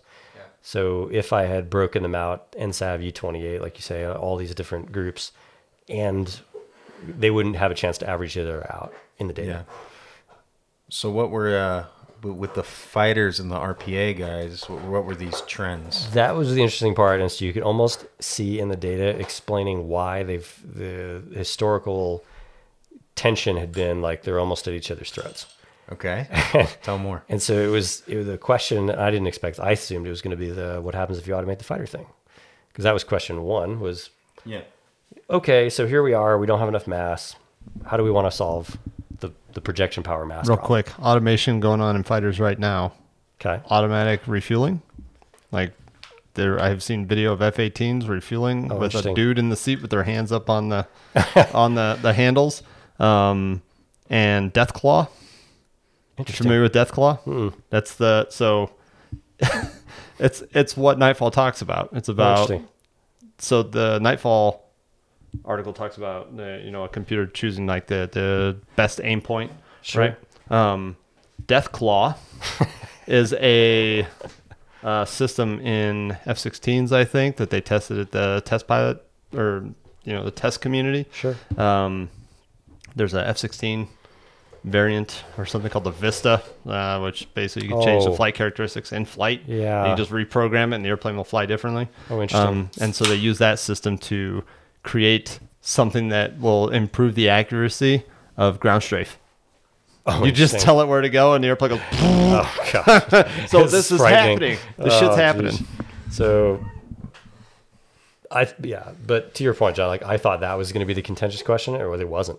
Yeah. And there were people in the Raptor world who said that would have been contentious too. And that was the surprising part. We said, look, man, you got to leave room for human beings, not just to be their stereotype, but they are independent thinkers. They are allowed to deviate from their community's common core accepted ideas and to challenge those ideas. And that's good. That tells you that's a healthy community that has the ability to cross-check itself and decide, I want to explore an idea that is super unpopular. Okay, go with idea, right? And they should be able to have that in an orderly fashion, right? So what ended up being was it was about what the communications question. It was the C2 problem. Okay. And the choices were on that com out, everything's cut and you said you could solve this in the war plans, where you say, we're going to have some rally points, we're going to know what to do, but we're all going to solve it by practicing it and drilling it. So that's how we're going to do it. We're taking some risk in that we have less dynamic coordination, but we know the core mission tasks and we know our objectives. And so there's a lot of autonomy. Each wing is going to, who's in that theater is just going to do its thing. Then we said, okay, your next one could be, that we're going to solve this in the lanes. We're going to do geographic separation, and we're going to redistribute some of those high demand, low density type things that you got to have support assets. We're going to distribute those out to the wings. So maybe they don't live in a consolidated wing, they're spread out. And that lets the wings in the theater, go to that level of autonomy. And so they're going to all go basically run independent parallel wars. That is an idea. You could do something in that flavor. And these ideas were not like the exact O plan, right? Like it's no suggestion. It's saying something around this seems to be the closest to the idea. Or is the idea, we call it the extra bacon model, which was you could launch RQ-4s locally and you'd get theater comms backup between the bases, and you get a bunch of data backhaul, but you're not going to be able to talk to CONUS, so you guys are still kind of on your own as a NAF level, right? And then the last one said, well, you should just do CubeSat, Operational Responsive Space, something. I don't care if it's you repurpose the old ASAT missile from the 80s and you launch some CubeSats out of it, do something, right? You let the California Guard launch those off F-15s or something off the coast. So if I recall correctly, the space community does have some like rapid response, like SAT capability. Yeah, and it may be that Elon Musk has more rapid capabilities than we ever dreamed of. This had to do this had to do with the lone survivor story and the fact that that dude was like isolated. Okay, and that drove some spacesuits. And I only heard about this at SOS because I had some space nerds in there, and they were talking about all that cool capability. So I know that space does a lot of super cool stuff like that. Yeah, but I think the future is probably something like Starlink. Like maybe so. People are already getting like hot and excited about using Starlink as with global lightning RPAs and so forth. Somewhere, somehow, right? They're talking about it in the Echo community and things like that. Yeah. So that was the option D on that question that said restore global comms. It was the kind of shorthand label for the prompt. The more within the fighter community, controlled for rank, the more they scored higher on the mile scale of identification, the less likely they were to pick the option. So that is to say, you compared to your Raptor buddy or to your Viper buddy, if you are a 4.5 on this scale, there's about a 4% chance you'll choose it. Whereas if you're down at a 3.9 to 4.1, there's a 40% chance you might choose it. So you're open to it and expect 100% chance, right? But there's some chance of you choosing it that is at least 25%. I mean, you gave it 1 out of 4 as a fair shot, right? But there's some higher, and that was interesting, it was above 25%. It was more than 25% likely to choose it if you did that. But when you got to whatever the kind of breakover scale, it's one of those like sigmoid S-type curves that just falls off like a waterfall. So the waterfall fall-off point was somewhere in the low 4s or whatever. But if you scored that as a fighter eye, you were not going to pick this one particular option. And that option was restore global communications. Yep. And I realized that's your point. They said they hate the architecture. Yeah. Why was the global communications part? Yeah. So that's what that definition. Now you have to go back to qualitative interpretation. Like, what does this data mean? I just have data. I now put a meaning on it, and now we have to leave other scholars the right to argue that they think there's a different meaning, and then argue their versions of the story. So here's the version of the story. The thing that makes RPA capable is this global C2 architecture. Yeah. It could be regional. We can do TT&T. We can do mesh networks. We can do atmospheric, other, KU to point. We can use relays as other aircraft, or we can use other unmanned vehicles as relays over, a large distance. We can do lots of kinds of interesting stuff. But the point is it creates this distance from the fight that is central to exactly how this community does what it does. I don't remember if it was episode 3 or 4 of this podcast where the thing that the biggest innovation in that the RPA is the network. I don't care at all about the airplane. The cockpit's nothing. It's the reach back. It's the ability for communications to flow rapidly and the change of pace that comes with employing the thing and like how quickly your decisions can now be made. And we talked briefly about why working for the task forces was like premier, because they make that decision quickly. Same day cycle. It doesn't have to do the standard chaotic, 24, 72 hour cycle that, guys like Squeeze and things like that were writing articles and papers and SAS papers about. And despite their, immense like impact within our community, at least, right, haven't been able to change. Yeah, because there's an enormous bureaucracy around those things, and it's the network that is changing the way the Air Force is going to conduct business in the future. Yeah. I think you're onto something too that Joker Rafferty had gotten it as he drafted into what's now the current syllabus down here, and you notice he refocused the entire thing on this abstract idea of a kill chain, or that find, fix, track, target, engage, assess, the dynamic targeting cycle. What I eventually realized the genius of what he'd done was he had found a metastable process, something that no matter what mission set you do, you're basically taking FTT2EA and reslicing it and dicing it in different ways. And it's not surprising, like it's not that far from like an OODA loop or some other fundamental observation of how humans process information and act. All models are wrong. Yeah, everyone loves that. Some models box. Some models are useful. That it is interesting that quote is spread so rapidly and so widely in the Air Force's various communities. I think test folks seem to be very into it too. But you're right. It's there is a model for looking at a situation, and it turns out to be a very versatile model because you can say, well, what is it when you do this strike coordination and reconnaissance business? Well, I do the FTT from one plane while strikers come in and do the target HSS. What is it when I do CAS? Sometimes I do the engage assess myself. Yep. Sometimes. Yeah, optional, right? If it's necessary, right? So, but what is it when you do SCAR? Well, it's you and the ground party are working back and forth step by step, and you do it together. Maybe he found it, maybe you found it. It doesn't matter. We understand how to pass the ball. It's very back and forth, like a zipper, like maneuvering of information, right, through the system. Therefore, a bunch of either radio calls or PCAS or something like that, to do digital CAS or whatever. But there's some exchange back and forth. There's a passing of the ball. And that, like, hey, congratulations, that's CAS. But it's the same, right? Yeah. It's the same fundamental stable process that's underneath everything. And it turns out you can abstract this all the way to the political in these strategic competition or great power competition, or whatever you want to call them, engagements, if you're willing to say that the engagement is not always kinetic. The engagement sometimes is an attack on a state's credibility when they swore up and down in front of the UN in general session that they did not do X, Y, and Z. And then maybe the president says, oh, really? We had this discussion back channel and you're not agreeing to the narrative we agreed to. So here you go, CNN. He throws out a video of them doing exactly the thing they just swore up and down they did not do. And it's super awkward in a very international public forum very quickly. The engagement, the kill was not a kinetic kill. It was a credibility kill. So if you're willing to see the engagement as something as flexible of a construct as that, then you can now make some really bold statements that are going to really jar some people, but good. We should have these thoughts and then figure out what's true about them. I would claim there's no such thing in the real world as ISR. It's all find, fix, track. Find, fix, track, find, fix, track, find, fix, track. ISR is useful as a management construct for figuring out how do you organize human activity, how do you buy the equipment, where do you station the people? That's what that is. It's institutional. So ISR exists institutionally within the bureaucracy of need, but it doesn't exist on the battlefield because the only thing that the planes are doing, the tanks are doing, the F-friendlies and the enemies are doing back and forth is find, fix, track.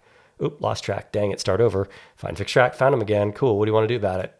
Let him go. There's no ROE match. Okay, let it go. Moving on to the next thing, right? Yeah. Oop, this one, and I met ROE. Up, engage, right? So you go through the full cycle. And do you do it onboard, offboard, multiple platforms, one weapon system? Who knows, right? It depends completely on the context and the situation.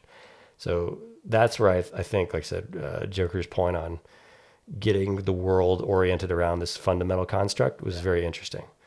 But I don't think it's the speed at which that happens per se that is the thing that was causing the blanching, right? In your Miles model, was it the distance or the separation?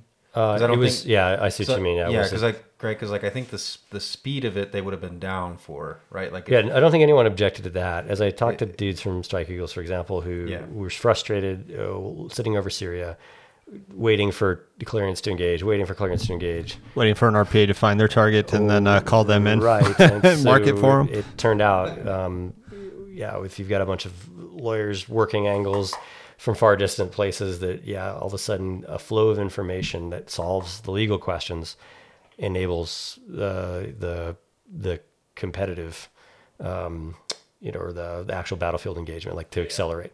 So as much as like, I don't want to have to answer lawyers' questions, like, well, and why am I talking to a JTAG? There's not even boots and ground at this theater. What is this, right? Like, I'm tired of this ground party control model. And then the JTAG says, well, hey man, if you're really that tired of talking to me, you can talk to the 4 lawyers behind me, or I can talk to them for you. And like, no, it's fine. Let's just stay tactical. I'll talk to you, man. So thanks, bro. So as they watch that, they would get frustrated and they would just count down 20 minutes to bingo, 15 minutes to bingo. And then they call bingo and they'd be like, whoa, wait, come back. Like, no, man, that's what bingo is. And they leave, and you leave with weapons and no gas and plenty of weapons left. And that's not a way you want to leave. So as they got, a 9 would show up and all of a sudden sort out with the precision required. And so you say, well, what did the 9 do? Really, the 9 is one of those examples, and RPA as an architecture is the blending, I think, I can make this argument, the blending of... The 9 here being the MQ9. Yep, right. So we're blending kinetic and information. It's just the 9. The 9. Like the Ohio State. The Ohio State. Capital V, right? Like, we're blending kinetic and informational warfare smoothly and seamlessly. And so what was missing in that scenario, why were Strike Eagles going home fully loaded or mostly fully loaded and frustrated that they couldn't go out and do the job that they came out to do?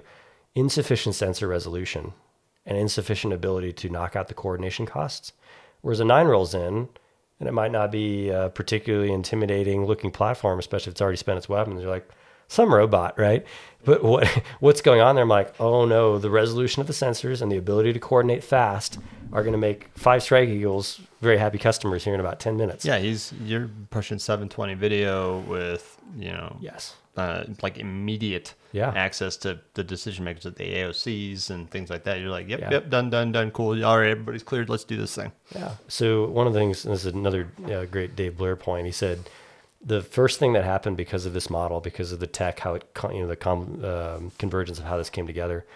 He said it's the first time that air power has been able to resolve targets at the individual level of human identity. Like I can tell you who somebody is potentially. And we did lots and lots and lots for a lot of years, right? Based upon some, particular signatures and things about them, their gait and their limbs and their, silliness and like where they tend to frequent, right? Yeah. Appearance characteristics and all that stuff. So in the past, air power had been able to resolve unit type. That was easy. I can tell you it's a bunch of T-80T tanks and I got about this many. Size, activity, location. Yep. You can do all the salute report things. And so they're there. But I couldn't tell you like, hey, is that Vladimir such and such's battalion or whatever? Like, well, I can't see the marking. But maybe I could get the markings if I know which one he commands through some other intelligence sources or whatever. But like the idea that you were going to target a person or you create effects out of band. So think Russians in Ukraine, the whole calling the mother to get him to get the answer to get the kid to answer the cell phone, and then they target the cell phone and kill him, right? And so, these particularly, level of Russian cruelty, I think, is leveled into that, approach. But what were they doing? They used kind of a multi-domain out-of-band solution to do exactly what we did, to resolve targets down to an individual level of human identity. So that MQ-9 showing up in that various battle space where those fighters were frustrated that they weren't getting any love right there was solving the resolution problem, and it was solving the coordination cost problem. Coordination costs that we tactical folks on the field do not get a vote in. That's the country has said that there's a lot of political risk here. You do a great job on the wrong targets, it's completely over for us. Foreign competing great power narratives prevail, and we lose big, and so it doesn't matter if you won, you lost. I mean, that's contingent upon the type of conflict you're in, right? So high political cost, and like we're not talking tanks rolling through the Fulda Gap and stuff like that. We're talking about highly politically sensitive things, which has been pretty much every single conflict since World War II?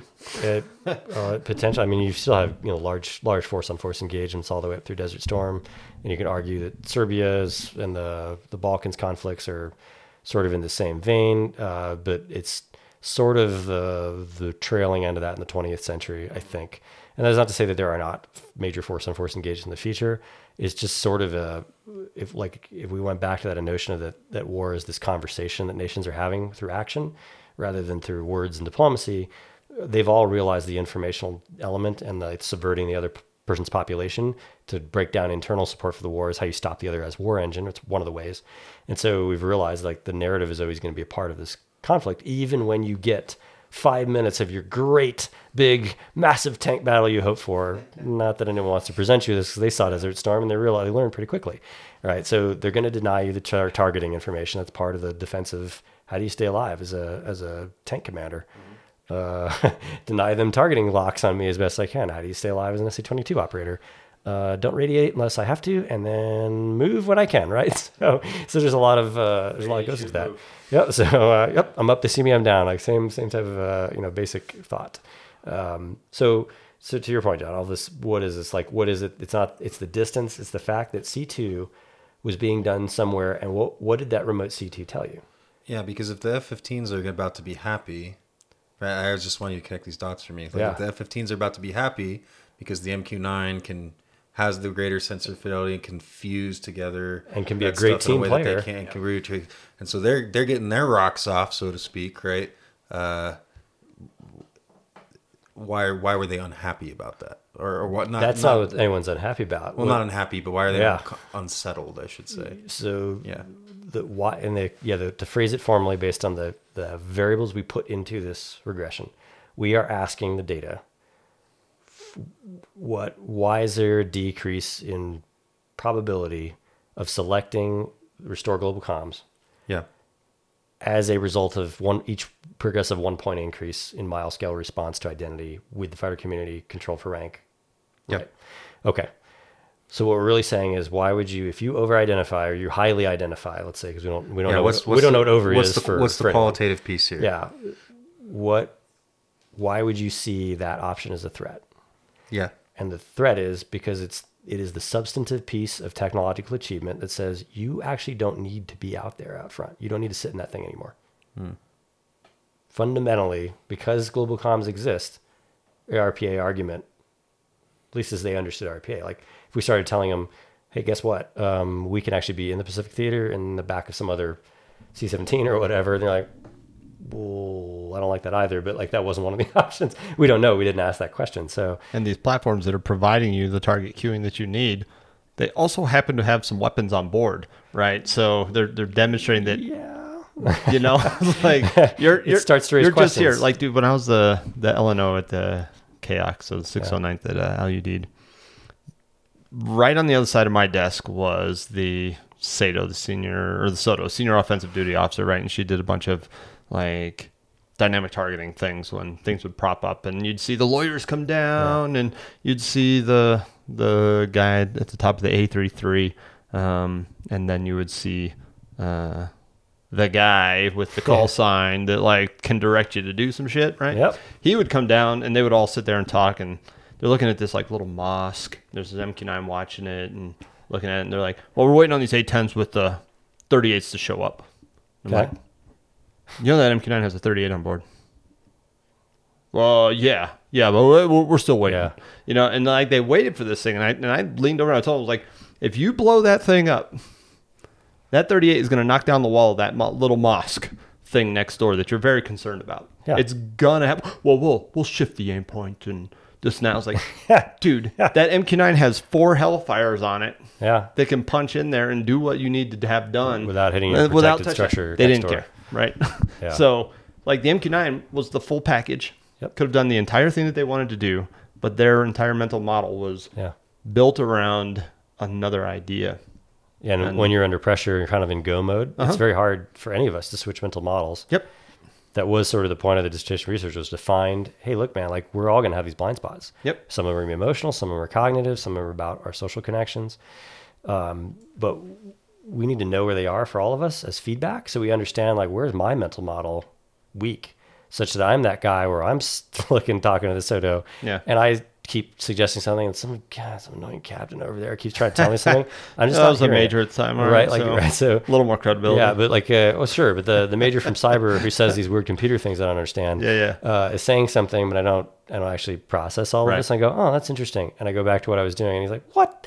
I could have just solved that for you, right? Yeah. I missed it because I did not understand my blind spot in cyber. They knocked down the wall of that And mosque. hit the Yeah, mosque. yeah. They didn't hit the mosque, but the explosion Oh, yeah. blew in the side of this So the little actual thing that they target called a got- mosque. Okay. The actual target was destroyed. Yeah.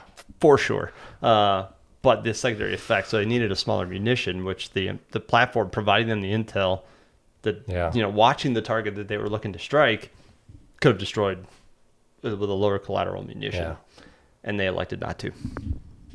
So it seems like it's not just as simple as that the MQ-9 is remote, that it's a threat to that identity. Mm-hmm.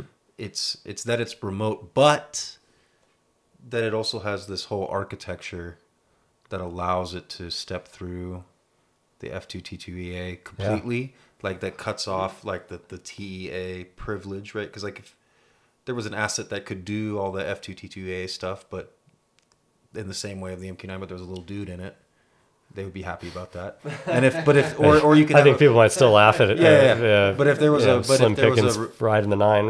But if there's like or if the MQ-9 is what it is, but for whatever reason, say it couldn't carry weapons, they wouldn't care about it or it wouldn't be It's that possible. much of a threat either. I didn't ask it in this way. Yeah. Like I didn't ask a question that would allow me to get that level of resolution to differentiate. But you could be onto something. It's possible.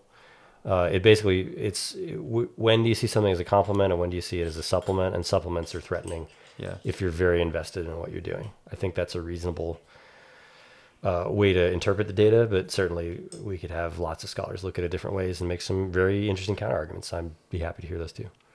Yeah, because when you were first talking in the beginning here about flying as art, and that's really what you were going after with Nightfall, I immediately thought of an interview with Bobby Fischer. We'll call it an interview in his dotage. Bobby Fischer being the storied chess player, eccentric and storied chess player. And he's talking about why he hates chess now, like in his older age, or at least why he hated it when he was older, because he thought when he was, it had to do with all the theory. Because when he was in his prime, or at least when he would like chess, 9. Yeah. When he was 9. Playing multiple people, playing multiple goodness. grandmasters at the same time, just walking around. Anyway, chess, at least to him, it wasn't fully solved, and the art of it, the art of it, and the intuition of it was the first and most important aspect of chess, and that the theory and like the stuff that you could get from books about structure and things like that were not as important. They were important, absolutely, and he read voraciously, but he felt, especially with the advent of computer technology and being able to like mass disseminate all this stuff about chess and make it wildly available to everybody, that the theory has become, and with computers running engines on chess, that chess is much more solved, like much into the mid and the late game, and that there's still room for creativity, but it's now less important than theory. Like theory and structure is the primary aspect of chess, like memorizing positions, memorizing theory, and then having the capacity to internalize that and then just express it and like recognize those patterns. But like true, like pure ingenuity, pure intuition was like now third on the totem pole, I think is what he said. And he's just like, I just don't care about it anymore. That's interesting. And I was like wondering when you were talking about flying as art, whether that was what's going on, like that they feel like by the emblem of the MQ-9 and its computerization, that it's somehow the art of it is being like pushed lower on the totem pole in importance, but I don't know. So here's a question: who finds a car more beautiful? The engineer who understands how the shocks work, and the internal combustion engine, or the electrical engineer that understands how the Tesla generates as much torque as it does, or just the guy that like, hey, I think it looks pretty, you know what I mean? And he goes out in the garage and I like the way it makes me feel when I hit the gas. Like who finds it more beautiful? Probably the engineer. So when you solve these problems at a deep, fundamental level, like that guy gets it and he finds the beauty in the system and everything else. I think you've got two interesting arguments going in parallel here. One of them is the intimacy with the problem. I think that's the shared between these two perspectives you both shared. There's probably something about it's your puzzle, your problem. It's something that you have invested a lot of time in. It's something that has become very personal, and you've felt frustrations when things didn't work, and then you've felt exhilaration when things did work, and you've discovered some patterns. And in a lot of ways, you are at the heart of the machine, really. Like, you are the problem-solving machine, and there's something really neat about you becoming or being, and there's sort of oneness with the thing that you're interested in. Ontological metaphysics. Yeah, I know. Yeah. There's something interesting with that too. Right. It's the book before physics. That's why it's metaphysics. But there's also this other, piece of the equation that says, where it starts to differentiate, I think, John, what you said was a solved problem ceases to be interesting. Yeah. When somebody has solved it, particularly in this mechanistic way. Maybe if we wanted to, like, artistic, like, how does society, like, are they attaching like some sort of artistic, that's the question. I mean, that could be individual. Like, ask each particular pilot what he or she thinks about that. Sure. You're going to get different answers. But yeah. But if I had to do that, like, how does society in general respond? Like, maybe your artistic way of looking at it is Shakespeare's Prospero character, and as he's mourning the end of magic and the beginning of the modern era and what have you, right? Like, you watch the character and you're like, okay, I see what Shakespeare is trying to say. He's communicating something about his own time as he's watching. Really, the seeds of the Industrial Revolution are just starting to be thought of and to happen there. So he's observing something keenly about his own society, and then he writes it into literature and expresses it in this really blown out of proportion on purpose storytelling way. So Shakespeare never blows anything out of proportion. Right? No, it's all realistic. It's all perfect. It's not over dramatized, I swear. My dad hates Romeo and Juliet so much, and he's like, why they fucking kill themselves? It's so dumb. Like, can't be together. Just go get another broad. Like, it's just like, life ain't that bad. Like, she's not that hot. Like, go get another one. And it's like, it's so dumb. And he's just like, can't never get past it. So impractical, yeah. So maybe think of, like, all of these moments where we get to what was a personal, special, and important problem becomes a solved problem, and a mechanistically mass-produced problem. Mm-hmm. Maybe we all go to a Prospero moment. A commoditized problem. Yes, that's one of the other mantras of this podcast already. Is like 3 episodes I've stated aviation is being commoditized. I was going to say, I had approached it from the virtualized angle that air crew as a service, right? Flight controls as a service is really what automated flight controls really are. Correct. That's what like Skyborg and all those other things are coming on to do, right? They're trying to do control multiple airplanes with the same basic AI. The mysticism of it is the mysticism, or the illusion of mysticism.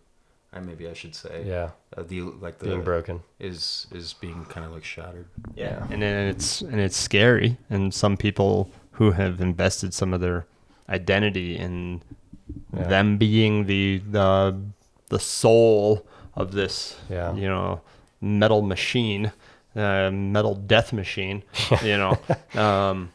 is slowly being challenged, and they're finding themselves slowly pushed out to the edges of the world. I guess I don't know where that was going. So here's the real money question, or a money question for you, Mike. Can the Air Force get over this with respect to this technology, and see past that level of identification, or is it already? Is it not a problem? What's the future of like the RPA and the MQ-9, like with respect to maybe this culture war, if we'll call it that? Yeah, so there's something interesting too. So the point of that research too, and we use the mile scale observations and do logit regressions on it and whatever, was not to like just beat up on one or another community or... I'll beat up on them. Sure. The point... I'm just kidding. Yeah. John, are you going to lay pipe? Hey, we already learned our lesson about that phrase. Uh-oh. Don't even want to know. So the point of this, though, is there was supposed to be some redemption in there, actually in part to help understand why we're having this crisis in fighter retention. And it said, look, maybe there's lots of variables people tell you about, family, deployments, but then there's these really fuzzy qualitative explanations they give that, and we see this, I worked back in 2017 to help set up a lot of data for the Air Crew Summit. And what we were trying to understand was like, what's really driving it? And we said, there probably is no one smoking gun for retention problems. There's lots and lots of reasons, as there are lots of people. But certainly there are some trends, and we said everything from schools being a problem in various areas where we're stationing people, and it's an equation, right? It's if you have a mission that lets you work on a land range versus you have such an incredible radar package that you must be put on a sea range because you can't fly your thing anywhere else. So you're like a Raptor, what have you. We're going to put you on the coast. Well, we put you on the coast. Guess what? School quality goes up. So parts of combat command are in a good spot. School quality, like school for kids, right? Yeah, So, yeah. Not access to ACSC or like literally SD family shit, but considerations. yeah. And you may live in prettier places, right? So, so we said we did everything. We tried to get across the board and have this very holistic, very multivariate assessment, knowing there was no one magic equation, but just to understand where were all the things that maybe if we could, there's some levers we could move on. And I think the chief and the senior staff at the half level very much trying to get after each one of those. And they've made some progress. And then there's some others where they've been fought to a standstill from politics that are bigger than the Air Force. Mm-hmm. And you can empathize that there's no easy answer for them for that. But definitely people trying. And at some point we had to stop calling it a crisis because if you press the crisis button forever, everyone just tunes it out, right? So that even though your numbers haven't changed, you still have a problem. But you can't say crisis. You have to change your approach to how you discuss it. Yeah, for those of you listening, Holloman F-16 instructor manning right now is at like 50%. I didn't know it was quite that. It's bad. I know the retention rate it was just as measured by who took a bonus, assuming that means if you're taking it, you're staying. If you're not, you're not.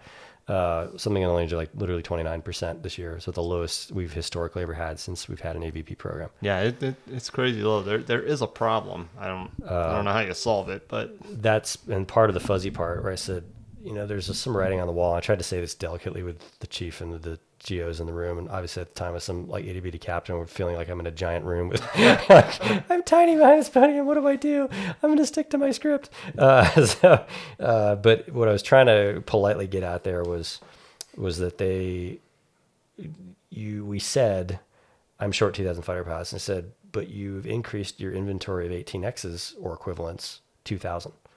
So it sure looks if I were to take the outsider, the congressional staffer look, I would just say, it's not like you're going through a transformation. You just don't like it. I said, that is one perspective. Now, it's not entirely fair to the Air Force because what happened? Their mission went up. They got to do more missions. So they had all the things they had to pay for before, all the things they had fighter squadrons tasked against CDO plans forever, and all this new stuff came up. And so they're trying to run 2.5 Air Forces on 0.9 Air Forces worth of budget. This is not going to go well. So something has to give. And so what forces the budget choices are ultimately going to be from the COCOMs, and it's going to ultimately be from congressional influence. So there's questions about how much autonomy does a service, any military service, in this case the Air Force, have in its own destiny. And so if you ask the headquarters Air Force, what do they want? It's please stop talking about repurposing your MQ-9 for strategic competition. Please stop that. You're defying my congressional narrative. And sending out gag orders to Creech and whatever else. So, and literally, I can't wait for someone in Congress to get their hands on that memo and find out, like, wait, this is not surprising. The Air Force does this all the time, trying to get its story straight. But this is just like the General Post stuff with the A-10 and the shockingly similar, very parallel. Yeah. So it's I don't know, an interesting. Watching and there's a point in which you can say, look, does the chief not have the right to look out the field, make the decisions he thinks are right to make, because it's his responsibility to organize, train, and equip the Air Force. Yes. It's ultimately his Air Force in that regard. And yet you go to Graham Allison's 3 models of understanding how decisions come out of bureaucracy, but are there not people in the staff who say, ooh, I'm scared that maybe we haven't explained something right, and so we should put the brakes on something? But what is the principle? Like a chief see that as, the system's resisting me. I have to push back harder to make it go where I want it to go. And actually there's scared elements in the system who are saying, sir, I'm trying to save you from what I think might be a bad decision. I just don't think I've given you the explanation you deserve for why. And so had you been given all the information that I failed to give you, and I can't seem to find a way to get it to you, because I got underneath bosses said, nope. And I'm like, but I'm scared we have sold the chief out. But he made a decision. So you're left in these this is why bureaucracy is hard. Yeah, that's a humongous gray area, right? Right. So you and I have had these conversations before, and I always leave them thinking, okay, so where is the line between saluting smartly and doing, serving. You have a responsibility and obligation, and we have to be loyal to our superiors. Yes. There's something very serious about that. And where's the other side of the line where, like, at what point does it become insubordinate, and what line of the line, what side of that line are we on? When is perceived insubordination actually Right. the larger good and your duty? Right. Without going off the Mitchell kind of insane, far end of it, because I would tell you, like, The Air Force loves Billy Mitchell now, don't you know that? right, in retrospect, sort of. But Hap Arnold's memoir said he didn't think much productive came out of that. But I will say this: what Hap Arnold may have discounted was nothing made Hap look more reasonable than Billy Mitchell. Right? So he's infinitely more credible as a completely reasonable person who wants to talk about the same topics because he's a lot better of a persuader. So you mentioned something very early in this discussion about networks and spread of ideas and what have you, and that's the innovation discussion at the heart of it. But that's what that stuck in the bureaucracy is. The assumption, maybe the way to say, how do you get this dilemma of when am I being insubordinate versus when I'm ultimately being loyal at risk to myself? Yeah. Because I feel like a principal has not been given a sight picture that had they had that information, maybe they would still make the same decision, Right. but at least they would have made it in good conscience. Right now, I feel like the system is stuck and we are maybe not giving that boss the perspective he deserves or she deserves. Yeah. So where's that duty? It's this idea that the assumption of perfect information in a bureaucracy is a terrible assumption. Yeah. Oh, dude. And that's the problem you're trying to solve. Every time I go places, like, I'm like, okay, so this is where all the adults are that, like, understand everything that's going on. And you're like, I spent 2 weeks here, and you're like, wait a minute. This ain't the place. You guys don't know anything that's going on. Yeah. It is amazing to watch a bureaucracy sort of just bumble around off these best guesses and imperfect. And sometimes it gets it right. And then you like dig into the mechanics of how we got it right on a particular point. And you're like, oh my God, that was a total accident. Yeah, like, total luck. actually, Better lucky than good.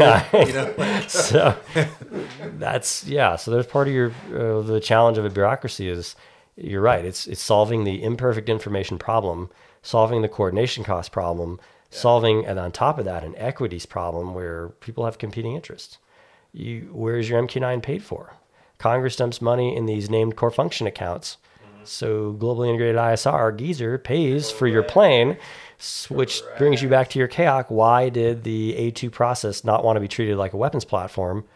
Because they are J2 process, whatever, because they are used to solving the problems that A2 J2 solves. They're not interested in solving the rest of the kill chain because they are not awarded points for that. They are not told good job. They are maybe even like, ooh, I feel like I'm in someone else's lane. I make sure this is okay. It feels like I'm gonna have to ask a favor if this is okay to do. And like, I don't want to spend social capital on your silly request, right? So the system has now incentivized them and set patterns of behavior. You want to know where tribalism comes from? It ain't just because people are rude to people they don't know as well. Like, it's actually because we've created structural incentives to get people to work across purposes with each other. Welcome to the fun of bureaucracy, right? So, I think that's your almost never solved, possibly insurmountable challenge is to figure out what that is. So what does true loyalty look like? And maybe those are things that will solve the perfect information this way. The leader owes some expectations. Hey, you disagree with me. I love that. Here's how we're going to entertain those. If you have a reattack, here's the rules. People between me and people who have these ideas and want to counter it, a reattack. If you are saying no to reattack opportunities, you are going to summarize in writing for me why you turned off, and I can just read the quick summary at the end of the day or the week or whatever. That's a strategy. Like, you can have 1,000 different ways, but like, how do you communicate that it's okay to have, when you had an idea later and you're like, I don't think the chief knows this. I don't think the general knows this. Like, what do I do? Be explicit, create those opportunities. And that might not solve everything, but maybe that helps. It seems like it's so crucially dependent on whether the man with the hammer is like intellectually curious and honest, and like confident to like be able to take on those reattacks and not view it as like a threat and opposing opinions, and hold them loosely, and then just, and not take them personally, and that requires a ton of like intellectual and like political courage and maturity. So the point, I think, what we're trying to, I was trying to get the world a little better inside the Air Force on the research pieces was the thought was, what if we kind of put this out and maybe do it in PME when people have some time to think and reflect on these things, and maybe do some samples when they're not at PME to see if they think differently when they're like in their community versus like, so maybe it is social pressures or whatever are changing their perspective. Well, my brain cell count's going down during PME. Right. Just so far. You only went to SOS, all right? So like, where do you see the other? just the start, the lowest level, all right? Yep. So thanks for the neg, Muff. I appreciate that. You're on your way to ACSC, dog. Okay, so the thought then is, what if we gave people this self-awareness to find those blind spots, to find where they are actually way more invested than other people, and they thought everyone else was just like them, and the mirror imaging bias is actually sort of shattered because they see, ooh, interesting. I'm a guy who turns off these, and these ideas, and according to what my peers did versus me in the data, like peers who grew up in the same community, like they saw this playing differently than I did. I didn't even realize I was doing this. And the hope was that to build this out so leaders would be able to have some feedback and then be open to those ideas. Because you're right. We would see these ideas presented, like watch General Welsh, General Goldfein get thrown sir, I have a spear to throw. They're like, go ahead, right? Like you couldn't threaten these people. Like it didn't matter. They were not threatened by anybody's ideas. If they weren't sure about something, they're like, okay, let me ask some of my SMEs, right? Like there was exactly what you're looking for. I would think that, hey, we're going to flip for this one, and I have 4 stars on my shoulders, so whatever you have to say, go fuck yourself. Like, I think that's what we're not looking for. Yeah, right. And that's the opposite reaction, though. You're right. Is the people who said, I made my decision, move out, whatever, who were just shutting down conversation. Well, it would also be different. Like, I'm not threatened. Like, bring your ideas, dog. Yeah. So, like, I'm open to anything that you have to say, because I can't go any higher than where I am. So. No, I think I meant in terms of that you could present an idea, and if you're got a point, they're like, ooh, well, that's interesting. And they lean over to somebody and you're like, hey, Bob. Right? And they'd have that conversation. Be like, let's look into this and have the staff look that up. Yeah, that's a huge thing. Like when you throw something in and you see them like lean off to the side and they're like, and that guy's like fiercely jotting down some stuff, you know something's going to happen. Yeah, that's or they know that moment. we think that, and so they've created this little script for us to bite out. It could be chaff and flare, right? Rubber. They're not really talking about anything. They're just making you think they're really furiously writing notes, but that's possible too. This guy good. We'll make this guy's fucking day. He's a dumbass. So we're not really going to do anything about that, but make it look like we're writing that down. So, it's possible. I don't know. Questions of character, that all that turns into, but yeah. So that, I think you're right. Where are we a little bit stuck? Where does this lead to the future? This is that discussion I alluded to about technological constructivism. And that notion is to say it's the opposite of what scholars are called technological determinism. Determinists would say that there's some kind of like you're playing one of them strategy games where somebody had to write a tech tree for your civilization to possibly choose these research upgrades you put your chips down on or whatever. Age of Empires 2. I'm not really keeping up with these things, but sure. So that's what determinism would be. It says there's some path. And the closest anyone gets is this argument that said the steam mill follows the hand mill. Like you would have learned to mill grain by hand, realized you wish you could do it more efficiently, and then steam power, hey, wait a minute, what if I put these together? But you wouldn't build a steam mill without having you figured out, an agrarian civilization. That was the argument. And so that's about as close as anyone gets to a true determinist argument in serious academic writing. Most of the rest would say that the things that get built are a reflection of the political will of the people who choose to creatively act to build them. And so that was the point, and the reason we had those 44 option choices across 11 problem sets or whatever was it kind of showed you what the range of, even just in the little tiny corner of how would you build tomorrow's air power in these 11 facets, how constructivist it is. Just the level of like different constructions people would build.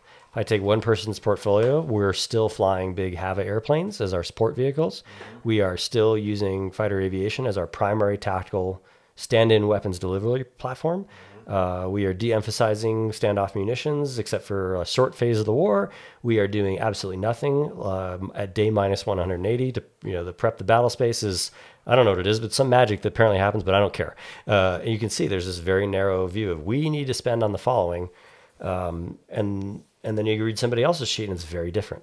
And I'm like, ooh, this looks like a colonel from the intelligence community wrote this. This is very holistic. It's very analytical. The options that you put when you get the flavor of what kind of Air Force would this be.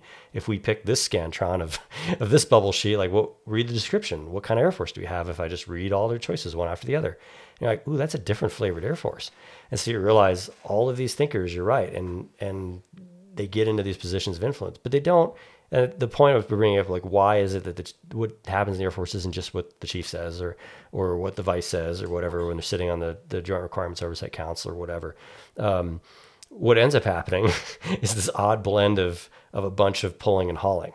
This, ACC did this thing, and that kind of committed us on this one project. So, well, since we're already there, I guess we'll do this other thing. And it sort of led us down a path, which is actually different than what the chief said, but it kind of solves the problem. So it's okay. He's not super offended, maybe. So how does this all end up happening?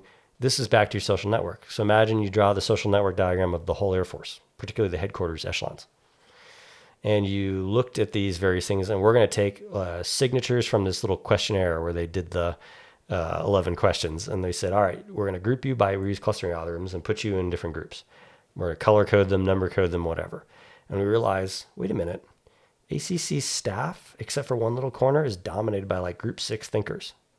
They all fit in the group 6 profile of how they build an Air Force. Group 6 has disproportionate influence over Air Combat Command, notionally, right?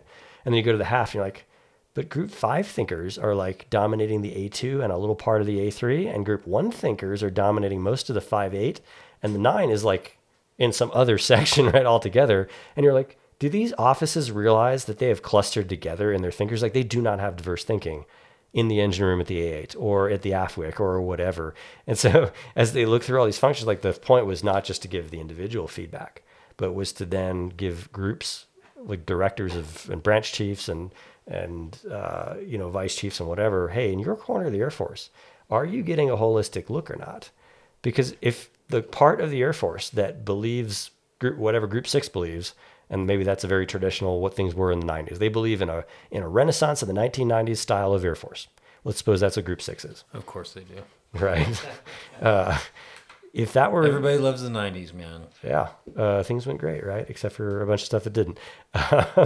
So if you said that group 6 is dominantly exerting power over parts of, let's say, the key nodes in ACC and the half level, and they've got a couple of players in the OSD level, guess what? That group is going to disproportionately steer the Air Force regardless of what the rest of the Air Force thinks. Have you read Tomorrow's Air Force? I did. I presume you have, right? So Colonel Smith makes the argument, and talked about it previously, is that, like, his book Tomorrow's Air Force talks about, like, it's like a subsequent publication to The Rise of the Fighter Generals. Yep. Which is a hugely important book in the Air Force culture. Like, it explains provides an explanation. It's an explanation, right? For how this could have been. And Colonel Smith's premise is that literally the laser-guided bomb made fighter generals. Because they're... And the force packaging, I think. Correct. And their ability to deliver this weapon that bombers of the time were unable to do, right? So bombing from 30,000 feet, 40,000 feet, you're not going to hit this bridge, put a pave penny on a fucking F-105 or an F-4 and go blow this bridge up, right? Sure. And so slowly, like, the technology is steering all the glory toward these guys, this particular subgroup, right? At the end of his book, Tomorrow's Air Force, he talks about we're in a transition towards the RPA. The amount of, like, firepower and, like, the centrality of the MQ-9 and the MQ-1s and these RPAs in general. I think he just called it UAV. But at the time UAV was the thing, right? There's almost like a technological determinism that's going on here. The technology is going to drive the long-term destiny of the organization, right? And as we like I said, as we have things like Deathclaw, we have automated aerial refueling, the MQ-9's fielding ATLC, numerous other platforms are Like an A380 can land on its own in 0-0, right? It turns out we're just catching up to what airliners have done forever. Yeah, we're commoditizing all of this stuff, and we're putting computers in the role of pilots in almost every situation other than, should I pull the trigger now or not? Yeah, as a moral authority. Right? Correct, right? So in the end, the technology is just going to, like, people will obviously the obvious implications of these things. See that they're better, they're more accurate, they're more consistent, they're more reliable, they are everything. I don't need a dude in that seat.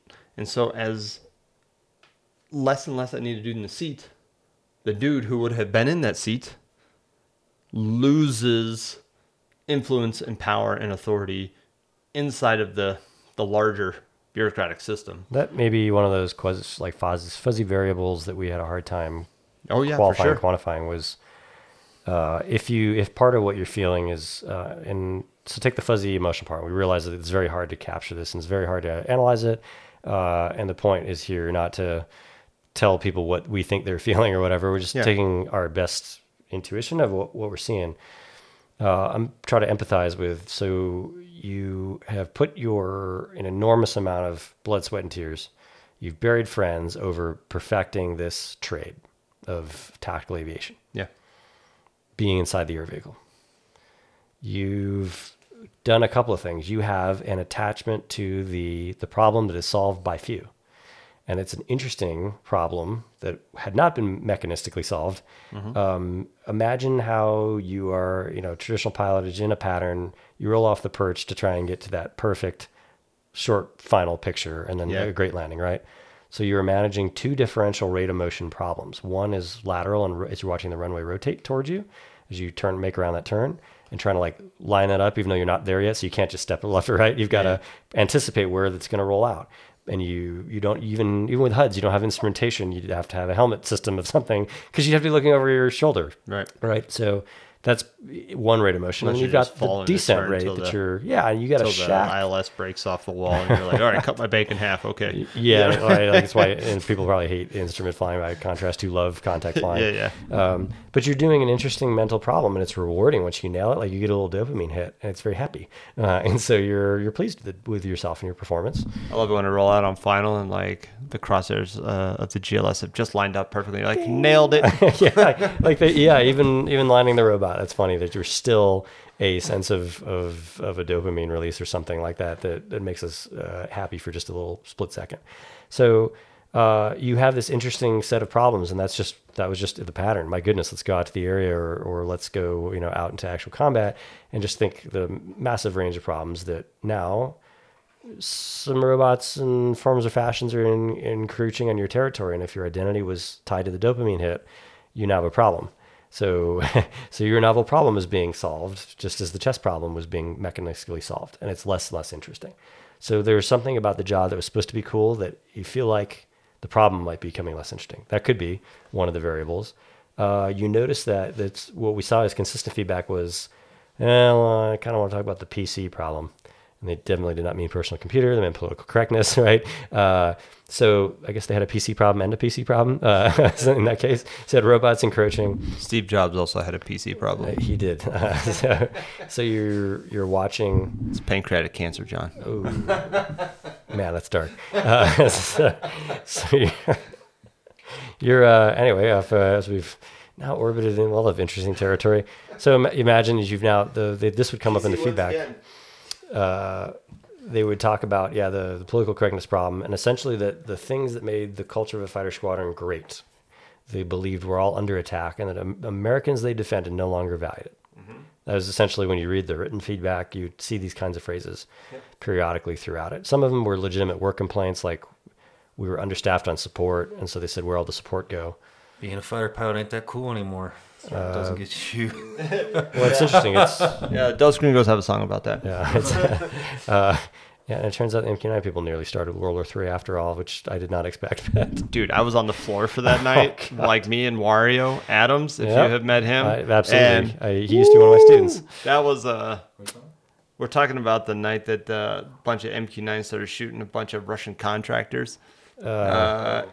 Just across the river. The first time we nearly started World War III. Holy shnikes, Dude, that whole place was lit up and like ready to go to real war at that point.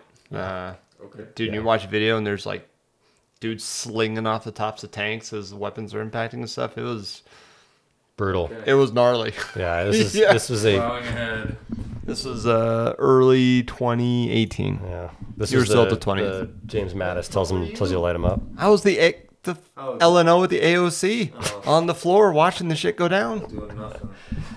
Yeah, doing nothing. But doing nothing, but watching the show with popcorn, no doubt. There's tense, scary, obviously international relations, political moments. I mean, like I thought you were talking about your DEO deployment, but that was the LNO this thing. was the previous. Oh, okay. Yeah. This is how a major gets anywhere at the 20th is to just deploy because Just leave. GSUs are a bad idea. There's that. That's the future So podcast. like you. Yes. Okay. So think about all of the. If you feel like that hard to define substantive value of what makes you Stop drinking then, Muff. Yeah. If you think that is all starting to get hollowed out, you may feel like the things that attracted you to the job might be there, but they're not what you thought or whatever, right? Like you'd have to ask each individual what they think, but Yeah. that's my guess is that somewhere in there, the attraction has sort of worn out. And so maybe part of this is the writing is on the wall that it's not just that it's RPA thing. It's that RPA and operational cyber, that was another identity-based response curve that came out of the study, was that if they were super identified with the fighter community, then when the options for how to use cyber, they loved it as a tactical sweetener. So the more identified they were, they tended to gravitate toward, oh yeah, do that. Help me with the IADs. That sounds great, right? Because it supports them. Yeah. But when it said one of the options, like C, was use cyber at the direct operational to delete the need to launch a sortie. Ooh. So that's what it was. You can put the picture together is between RPA, cyber, you pick space-based effects. There was another set of discussions on that, was the fact that the pointy end of the spear was no longer the spear. It was, the Air Force wasn't a spear analogy anymore. It was now some weird, I don't even know what multi-pronged nunchuck thingy, right? But there were lots of ways. There were many branches of combat arms that had to figure out how to work together. That were not just them. Right, and it was no longer going to be a monarchical, like one community dictates. That was gone. And if you didn't want to believe that it was gone, you knew it was at least highly threatened, and you weren't sure you're going to win. And so when you watch that translate back into what policies does Headquarters Air Force come up with? Yeah. You'll watch some people have a vision for that renaissance of the 1990s. They obviously want the equipment new, they want the tech updated, but they want all the things that they didn't grow up with to be enhancers for the primary way they would like to do business. Yeah. That's the vibe they give off. Yeah. What their private behind doors and various classified forwards, I don't know, right? I'm not sitting there having those discussions. Maybe they have very different ones. We should leave some room open to think that. But what they say, at least in front of Congress, is very much a picture of, we need to get back to this. We need to get back to this. Yeah. And even within that general scope of arguments, there's not agreement on how to go forward. And that disagreement, do we go to more mass with an F-15EX purchase and do something there? Do we go to, nope, don't do that. Just spend it all on the F-35. There's this back and forth tension of what is the right mix, what's the right concept of employment. And I think what they're realizing is there's no one great winning concept of employment that is so easy to convince everyone on that that's what we should do. And so now if you think about it, if you're a senior Air Force leader, you've been left in a very difficult position where no one mix of these choices in all these scenarios looks particularly great. And then I have to question, like, Future Games 2040 was one of the war games they play, which sort of unbelievably preposterous to try to forecast out to 2040. But sure, right? What's interesting about those, I learned from a colleague who used to be an engineer for the Air Force, and he said, he's like, now that I saw it at the headquarters level, I'm watching them. I said, well, what capabilities are in your simulation that you stipulate you would have in this time frame? Like, oh, this thing the Air Force Research Lab said we're going to have. And he was like mortified immediately because he said, do you know where those come from? They're like, the research lab. It's on the cutting edge. I know it's like low TRL now, but these are going to be here because we asked for what will we have in 2040. And this was the research lab's answer. And he said, those are created by lieutenants who are dreaming up what could be without a whole lot of fact to back them up. And so He said, I used to be one of those lieutenants. I made these things. And I'm telling you right now, you don't want any of these things to be your going in assumptions. This might be true, but it really, really might not be true. So his entire discussion was just this moment of horror, trying to like get them to understand how risky even the assumptions by which they even sat down to try and do a simulation. They couldn't even get their arms around the assumptions because the assumptions would be so radically different from what might actually play out. Yeah. And the other things I've watched them do too that are frustrating are they think they understand a strategy, but then they do it wrong. And they're like, oh, that strategy didn't work. I'm moving on. So strategies we suggested were, what if you create multiple parallel dilemmas? So they tried it and it didn't work, right? Or whatever. But the way they did it was garbage. It was not they didn't really do the strategy because the enemy felt like he had any dilemmas. Right. So so you didn't do the parallel dilemma strategy. You just said you did it. You convinced yourself you did it and said, it didn't work. I'm moving on. So you could select against it, which kind of what he wanted to do. Yeah, I didn't really like that one anyway. So whatever, because parallel dilemma strategy said you should do things like what deterrence by detection tells you. You should be thinking a lot about day minus 180, hoping that day 0 is pushed in the calendar right further and further until you do something like collapse the enemy's economy and use other instruments of power. But everyone, I think, wants to plan for, and they feel compelled to plan for the day 0 to day 21. And that's about as far out as anyone's going to be willing to think about. We're like, well, what about day minus 180 and plus 180? Unknowable. There's like Fever's article. I was talking a lot about like plus 180. Yeah. Like that kind of like what do you do? Using the MQ9 in that day 0 plus. Yeah. Right. So like Fever's discussion is the plus 180. What do you do for sustained? You see people in the room are like, whoa. Yeah. You're talking about like not the O plan, but like After the the use O-plan? of the MQ9 and like all of this stuff prior to the O plan. And okay.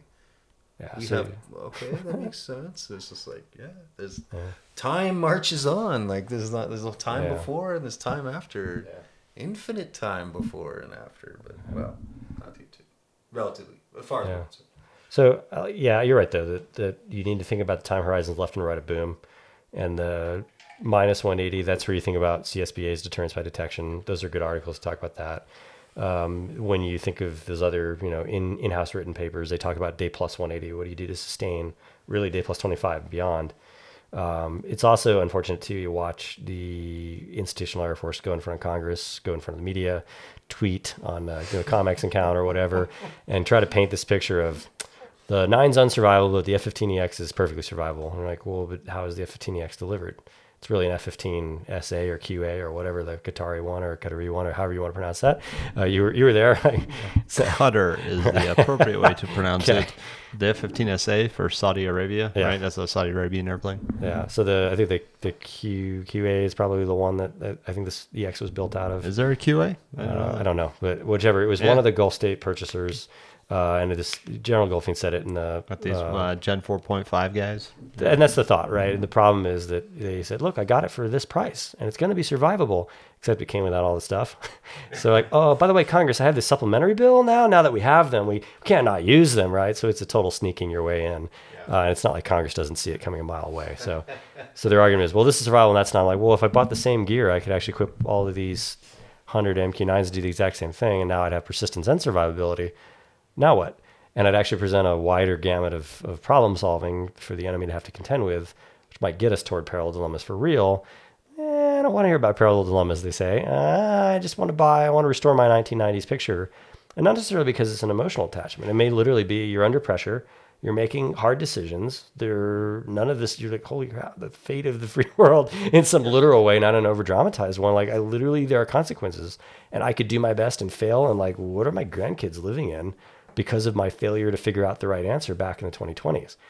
Oops, right? Like there's kind of a no take back. So that pressure may make you go to something familiar. Yeah. So this might be a good question to end on, but to wrap it up here, I guess. But do you think that these guys who are anchored to the 90s, as you mentioned, and who favor that model, or just like maintaining the core structure of that model and using the new toys to support that. Do you think they're gonna force it to where we're going to learn that it has to change from someone else? Or do you think we can internally get there just by the momentum of the technology, as you were talking about, Muff? So I think... I didn't phrase that super artfully, but... Yeah. Like, do you think we can get past that, like that vanguard kind of holding that model close to their hearts at the top right Some now? of it is going to be... Or are we going to learn a lesson a hard way because of too much of that? Those are hard to tell because you have to actually know the timeline that plays out and when. Sure, yeah. When do you? I'm asking you to be irresponsible. Yeah, in your right. conjectures. Perfect. Just throw it on the internet. It's fine. Okay, so what we don't know is when would the transformation occur inside the Air Force, and then the second variable is like what was the cause of the transformation. And if the transformation is late to the real world circumstance, then you get to the hard lesson and your 2x2 grid of outcomes. If you get to a transformation before, maybe that's just the luck of timing that international politics didn't crush you and you had some time to think. Scholars who are writing about the habits of how China behaves strategically in particular would tell you that when China feels like its windows of opportunity are closing, it gets scared and it lashes out. And so you should expect conflict as early as 2025. Oh, that's enlightening, right? So we may actually be out of time at this point. Is 2025 the year that China says they're going to invade Taiwan? I don't know. The thought was that I think the 2030s when someone's like, well, this is my earliest. If something goes bad, it's the early 2030s. Yeah. And these scholars are saying you should probably move that left about 5 years because here's where their economics are starting to become less of an asset, more of a liability. Yeah. Here's where their neighbors are starting to all turn and to start to arm up more heavily. Yeah, so they're starting to figure out that China's not that awesome. Yeah, and the Belt and Road thing turns out when people realize you're a scoundrel, they don't trust you anymore, and they will take your money and then not do what you asked them to do or whatever, and that's super annoying. I'm like, what? I paid you, right? So so here we are trying to figure out. Here's what may happen. You may simply run out of fighter generals because you ran out of fighter pilots. Yeah, I was thinking that's where one of the things that you were talking about or kind of hinting at before with the retention problems and the cultural, like the big cultural, like that it relies on the sustenance of the honor and the glory of that to sustain that model. Yeah. Sorry. Even if I don't worry about the qualitative aspects, like let's say I can't measure any of that stuff, and I say, look, I just be a numbers guy. Now think about something like systems dynamics, like the simplest systems dynamic problem being like the sink and the faucet and the drain. Yeah. And if the faucet rate exceeds the drain rate, eventually the sink fills up. But if the other way, then it never does. But the rate at which one's ahead of the other might tell you which way the speed at which the sink fills up at a given moment in time in a simulation. So then the complex ones where there's all these feedback loops, this is like more like society where there's all kinds of effect causing all kinds of other effects, and it's a mess. So if you imagine that way, like imagine the social system that gets somebody to a retention or a separation decision and it seems to be giving us, even if we don't fully understand the machine, I don't know all the steps, I know the number keeps dropping and keeps dropping and keeps dropping, and there's no incipient big change in circumstances. We know production is more challenged than we advertise. We know that the level of retention goes down consistently. And we know that the morale and the encouragement when you're at 50% manning or what have you, and maybe you're going to take a budget cut on production, all of these things that go on probably would tell us, if I know nothing, I guess the model trends down. But what's interesting about this is I think we are past an equilibrium set point in that system. And it's hard to prove. Like I don't have you need the full model, but my gut is telling me that system model, whatever it is, even though we only have partial glimpses at it, is already past a set point where it's reached negative instability. Yeah. So the only equilibrium it can recover is a far, far smaller sized force than it has ever known. Yeah. Probably, really in its entire history. Like there's not even an historical analog. And it may be that, think about if you are buying this very, very high end 5th, 6th generation equipment, like maybe you do have a smaller workforce and it kind of makes sense. The problem then is the piece where you get to on the social, the honor, the glory, the who has the right to run this institution and what is their power and who's the face of it. Look out of this valley. If you ask the average person who lives in Otero County, what's Holloman all about? Oh, those F-16s I see flying all day. Oh, hell yeah. I get when I walk in the gas station, my grocery store, or sorry, when I walk in the gas station near my house, people will just come up to me and be like, "Oh, you gonna fly the Vipers today?" And I'm like, Nope. "No, actually, no." Sure don't. They're so excited to talk to me about it. So maybe, If you go to Starbucks, like, Yeah. there's already F-16s all over the wall and Yeah. stuff. I'm like, fuck those guys. They didn't show up until like 2016. When they were 13, there was a contingent out here from Luke. But yeah, it's like the MQ9s Yeah. are pumping out 4 times as many students as yeah, these even nerds if you over divide here, it by 2, right, to account for sensor operators, it's Yeah. a 5-to-1 production change. But really, each community has its own needs because we have a different contract than they have. They have 10-year contracts. We've got guys with 6-year contracts. But there's lots of storytelling there, Yeah. and like, But the part no one wants to acknowledge or like realize is like if you go back and look at the headquarters' big numbers, like okay, of people with these core IDs, 18s and 11Us and whatever, like the RPA folks versus it is now the largest workforce in the CAF. oh yeah, by a long shot too. Yes. You got to put like 16s and 17s together to get MQ9s. Yeah, Like that's the closest you're gonna get. And I think the 15s and MQ9s are 16s still are- slightly greater than Yeah. the 2 communities combined. Yeah. Right. Like we're enormous. Okay. Yeah. So here's the reality is that workforce has shifted dramatically. And now the question was, okay, well, how are you going to get more reuse and leverage out of your existing workforce? How are you going to bring that workforce up to a level? And I think this gets us to the point, and this is when we've been having these discussions with the leadership out here at Holloman was, and I asked a lot of people from the ground up, I said, tell me if I was Joe Neighbor, I don't know much from the military, so just forcing people to come up with a plain English explanation. So tell me what you said something about an 18x RPA. What is that? What does that mean? Is that like some kind of pilot? I got that part, but like, well, but then what? And as I asked them to explain it, like all of their explanations consistently are things that it's like pilot butt. So they had to define themselves as the difference from the 11, the traditional Air Force pilot model. And I'm like, well, so, and then like realized, well, we did the same thing institutionally inside the Air Force. We told the generals, like, well, what's your thing? You go around the room, everybody, what's your thing, right? Well, you guys, what's your thing? Well, we're good enough and faster and cheaper production. They're like, great, can do more of that.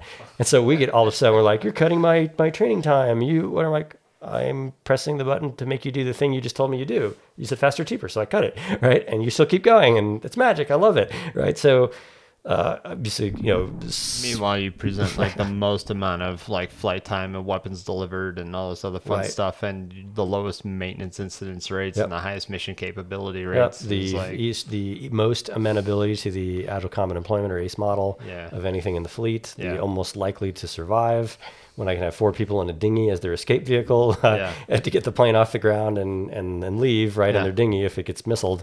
Actually, I don't need 70 people on an island or whatever. So right. All of this in 90 training days. Like, yeah, right. So the interesting thing is what the RPA community had not done to this point was define a distinct value proposition that said, what are you? What is your thing? What do you people do here? And the argument, and I've gone around touring various parts of the enterprise outside of MQ9 recently.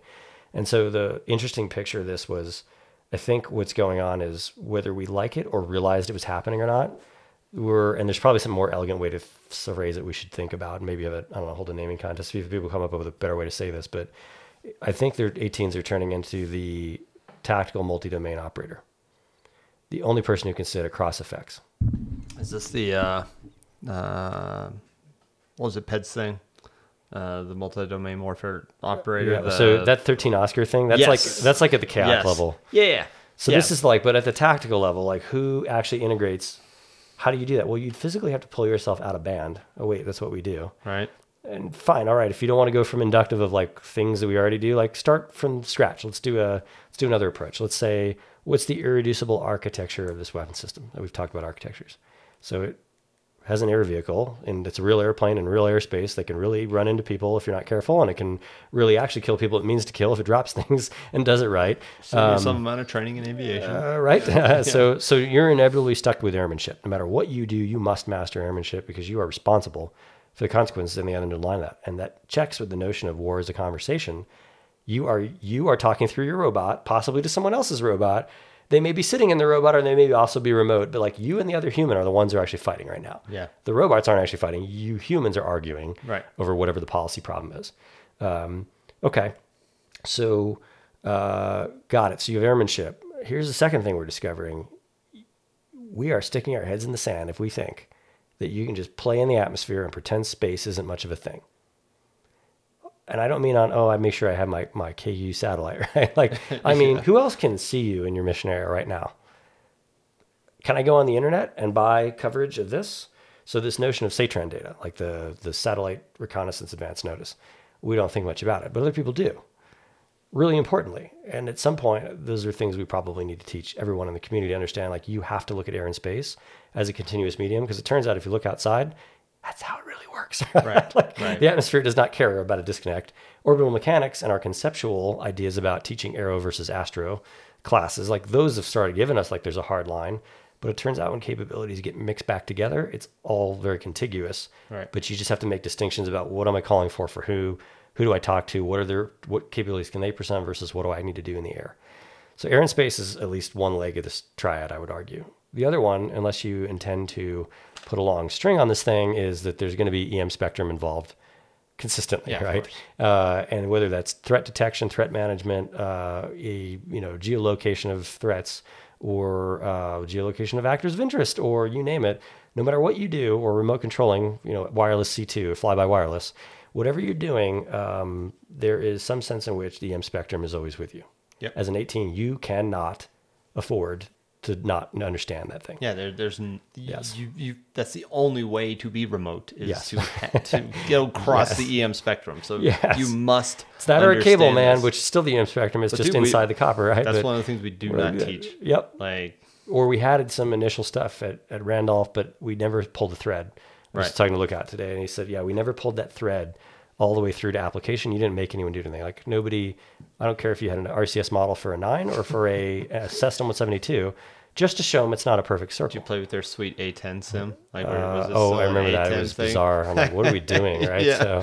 So they were trying, but they had no they just, Air Force told them to go make something, so they tried. No T6 sims, so none of that stuff yet. Nope. So they came up with whatever they could come up with in the time they had available. So I get it, but we needed to have a continuous piece go all the way through. Your third leg of the triad, unless you plan on going analog, which we could still discuss some interesting ideas on that, is you are going to have what the military would call cyber.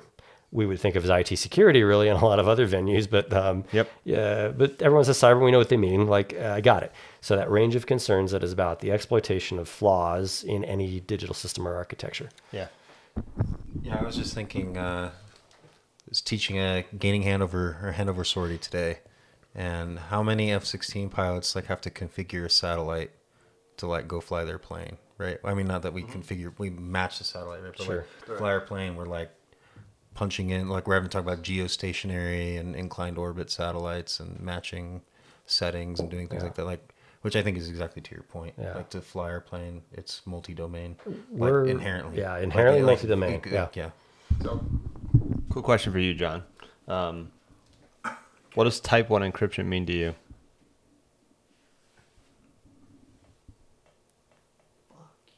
No. And this is my point.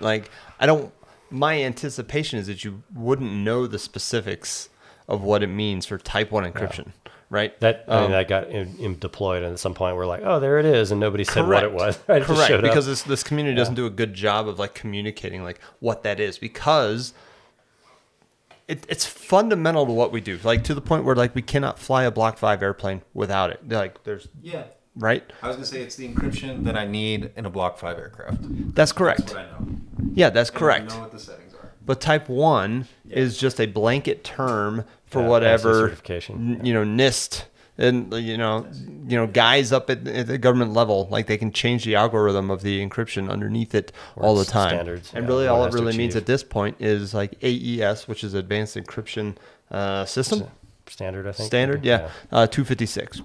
256 bits to make the key, right? Which is hard to break, and it's going to take our enemies a long time to do. And these are the types of things that dudes in our community, and she dudes or she bros, whatever you want,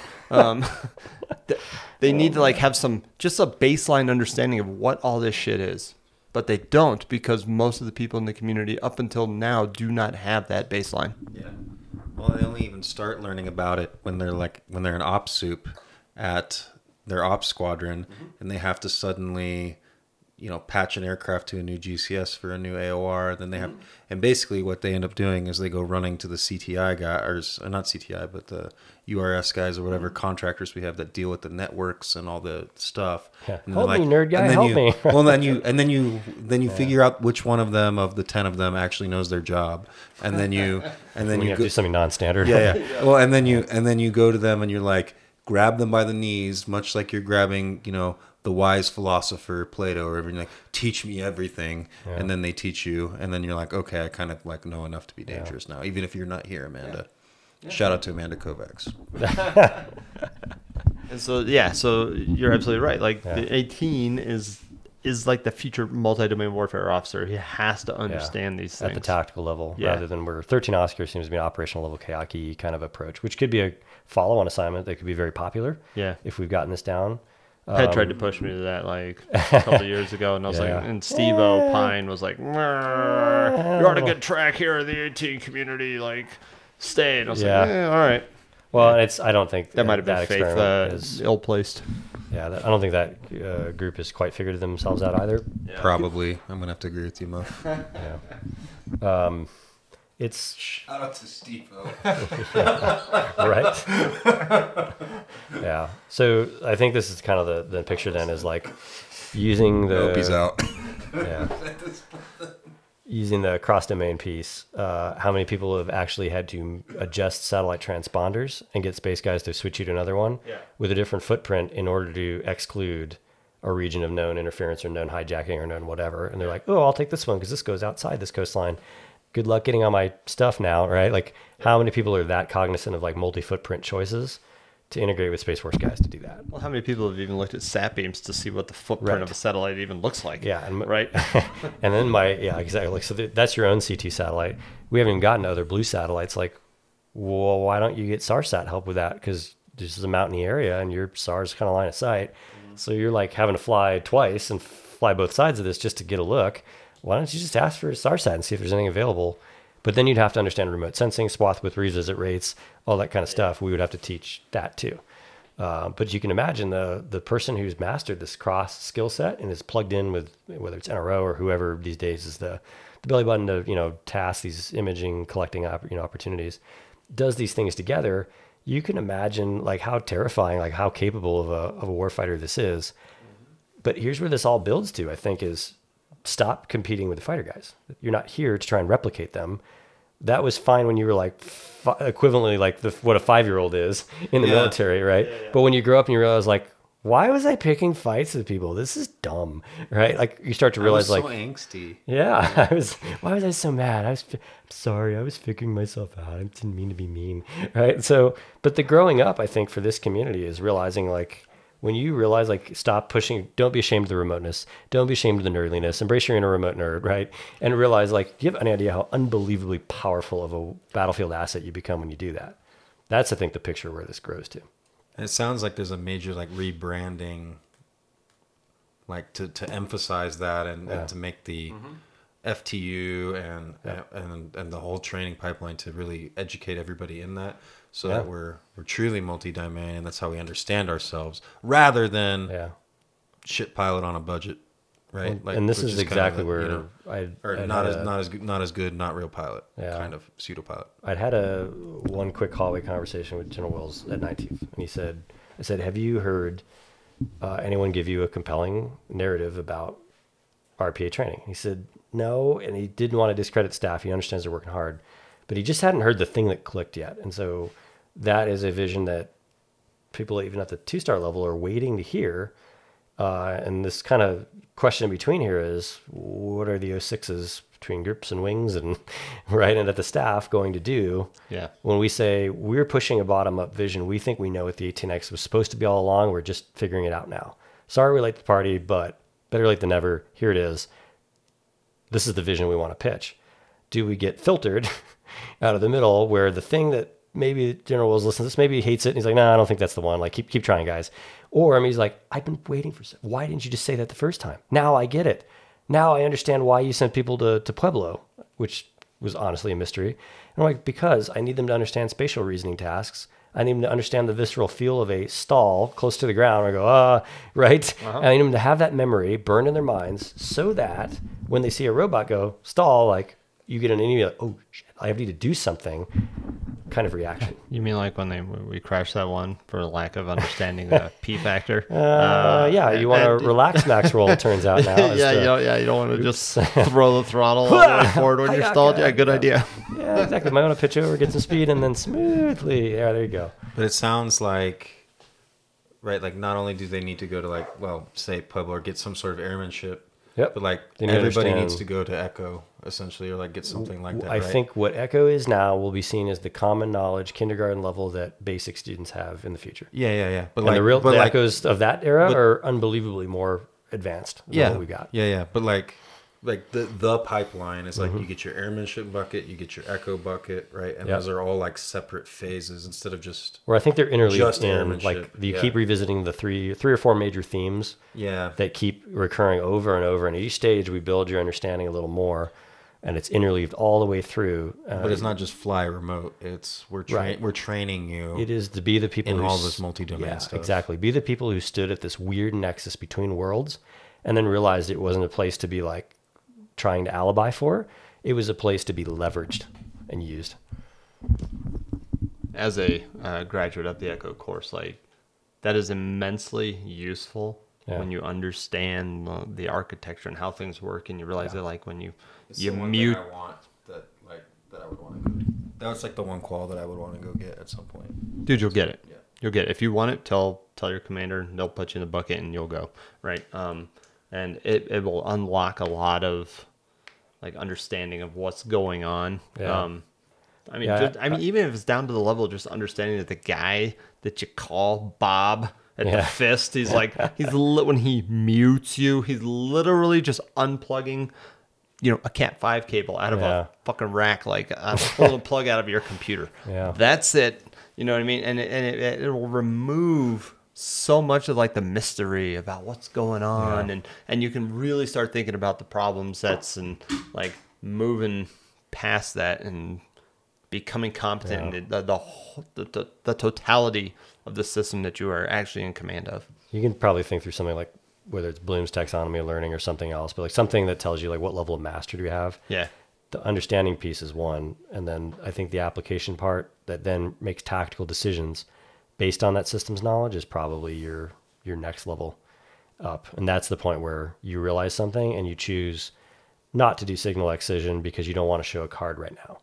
And you made a very interesting value decision, and then you thought back to the error piece and said, well, because the vehicle's going to make it to here, and then I'm just going to do a transponder switch. It's going to pick it up on this time, and I don't have to show my hand. I can do this other trick, and this is way better.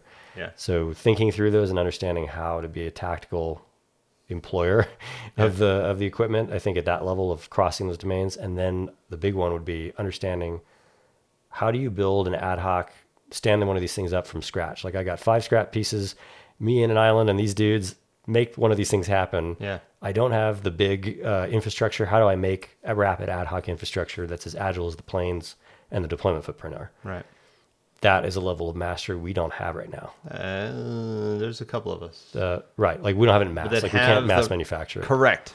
There's a couple of us that have the requisite backgrounds. Yeah. You could be the A team to do these things, right? Right. I won't say who. Sure.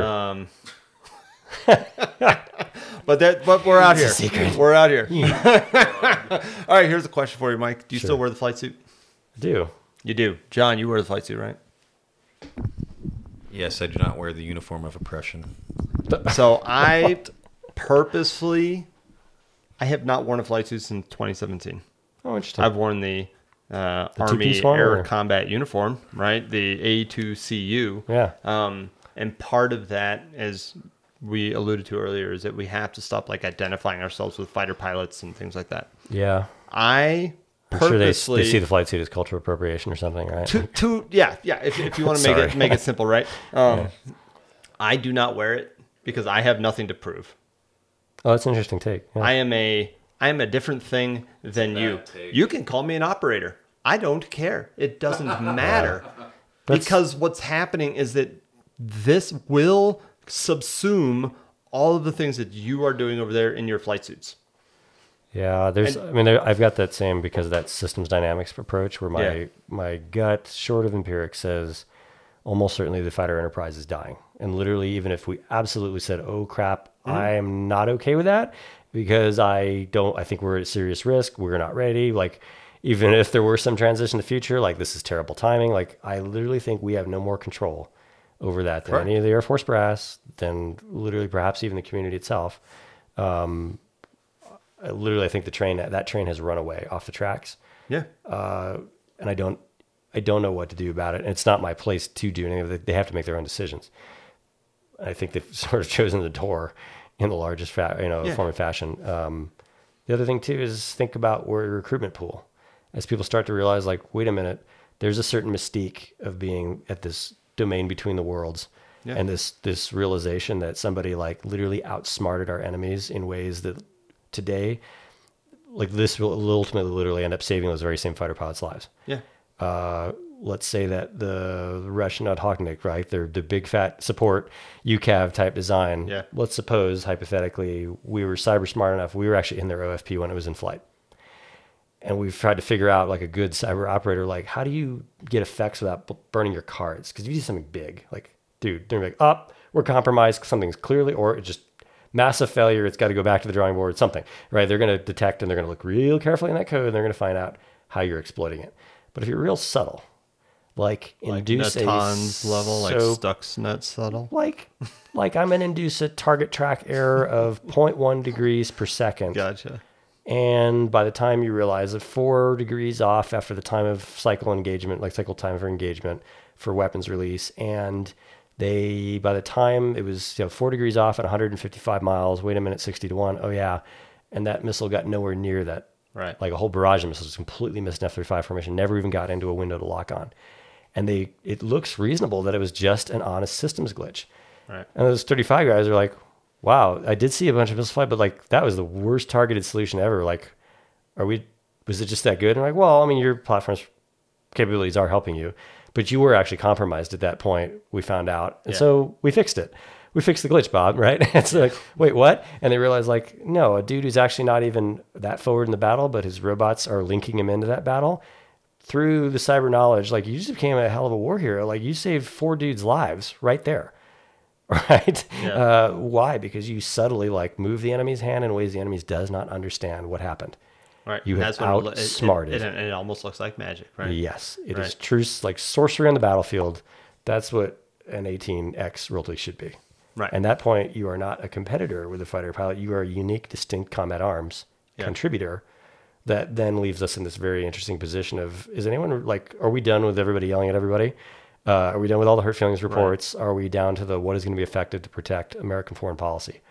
And that's the only reason any of us are here getting paid. And this is why I don't wear a flight suit. Okay.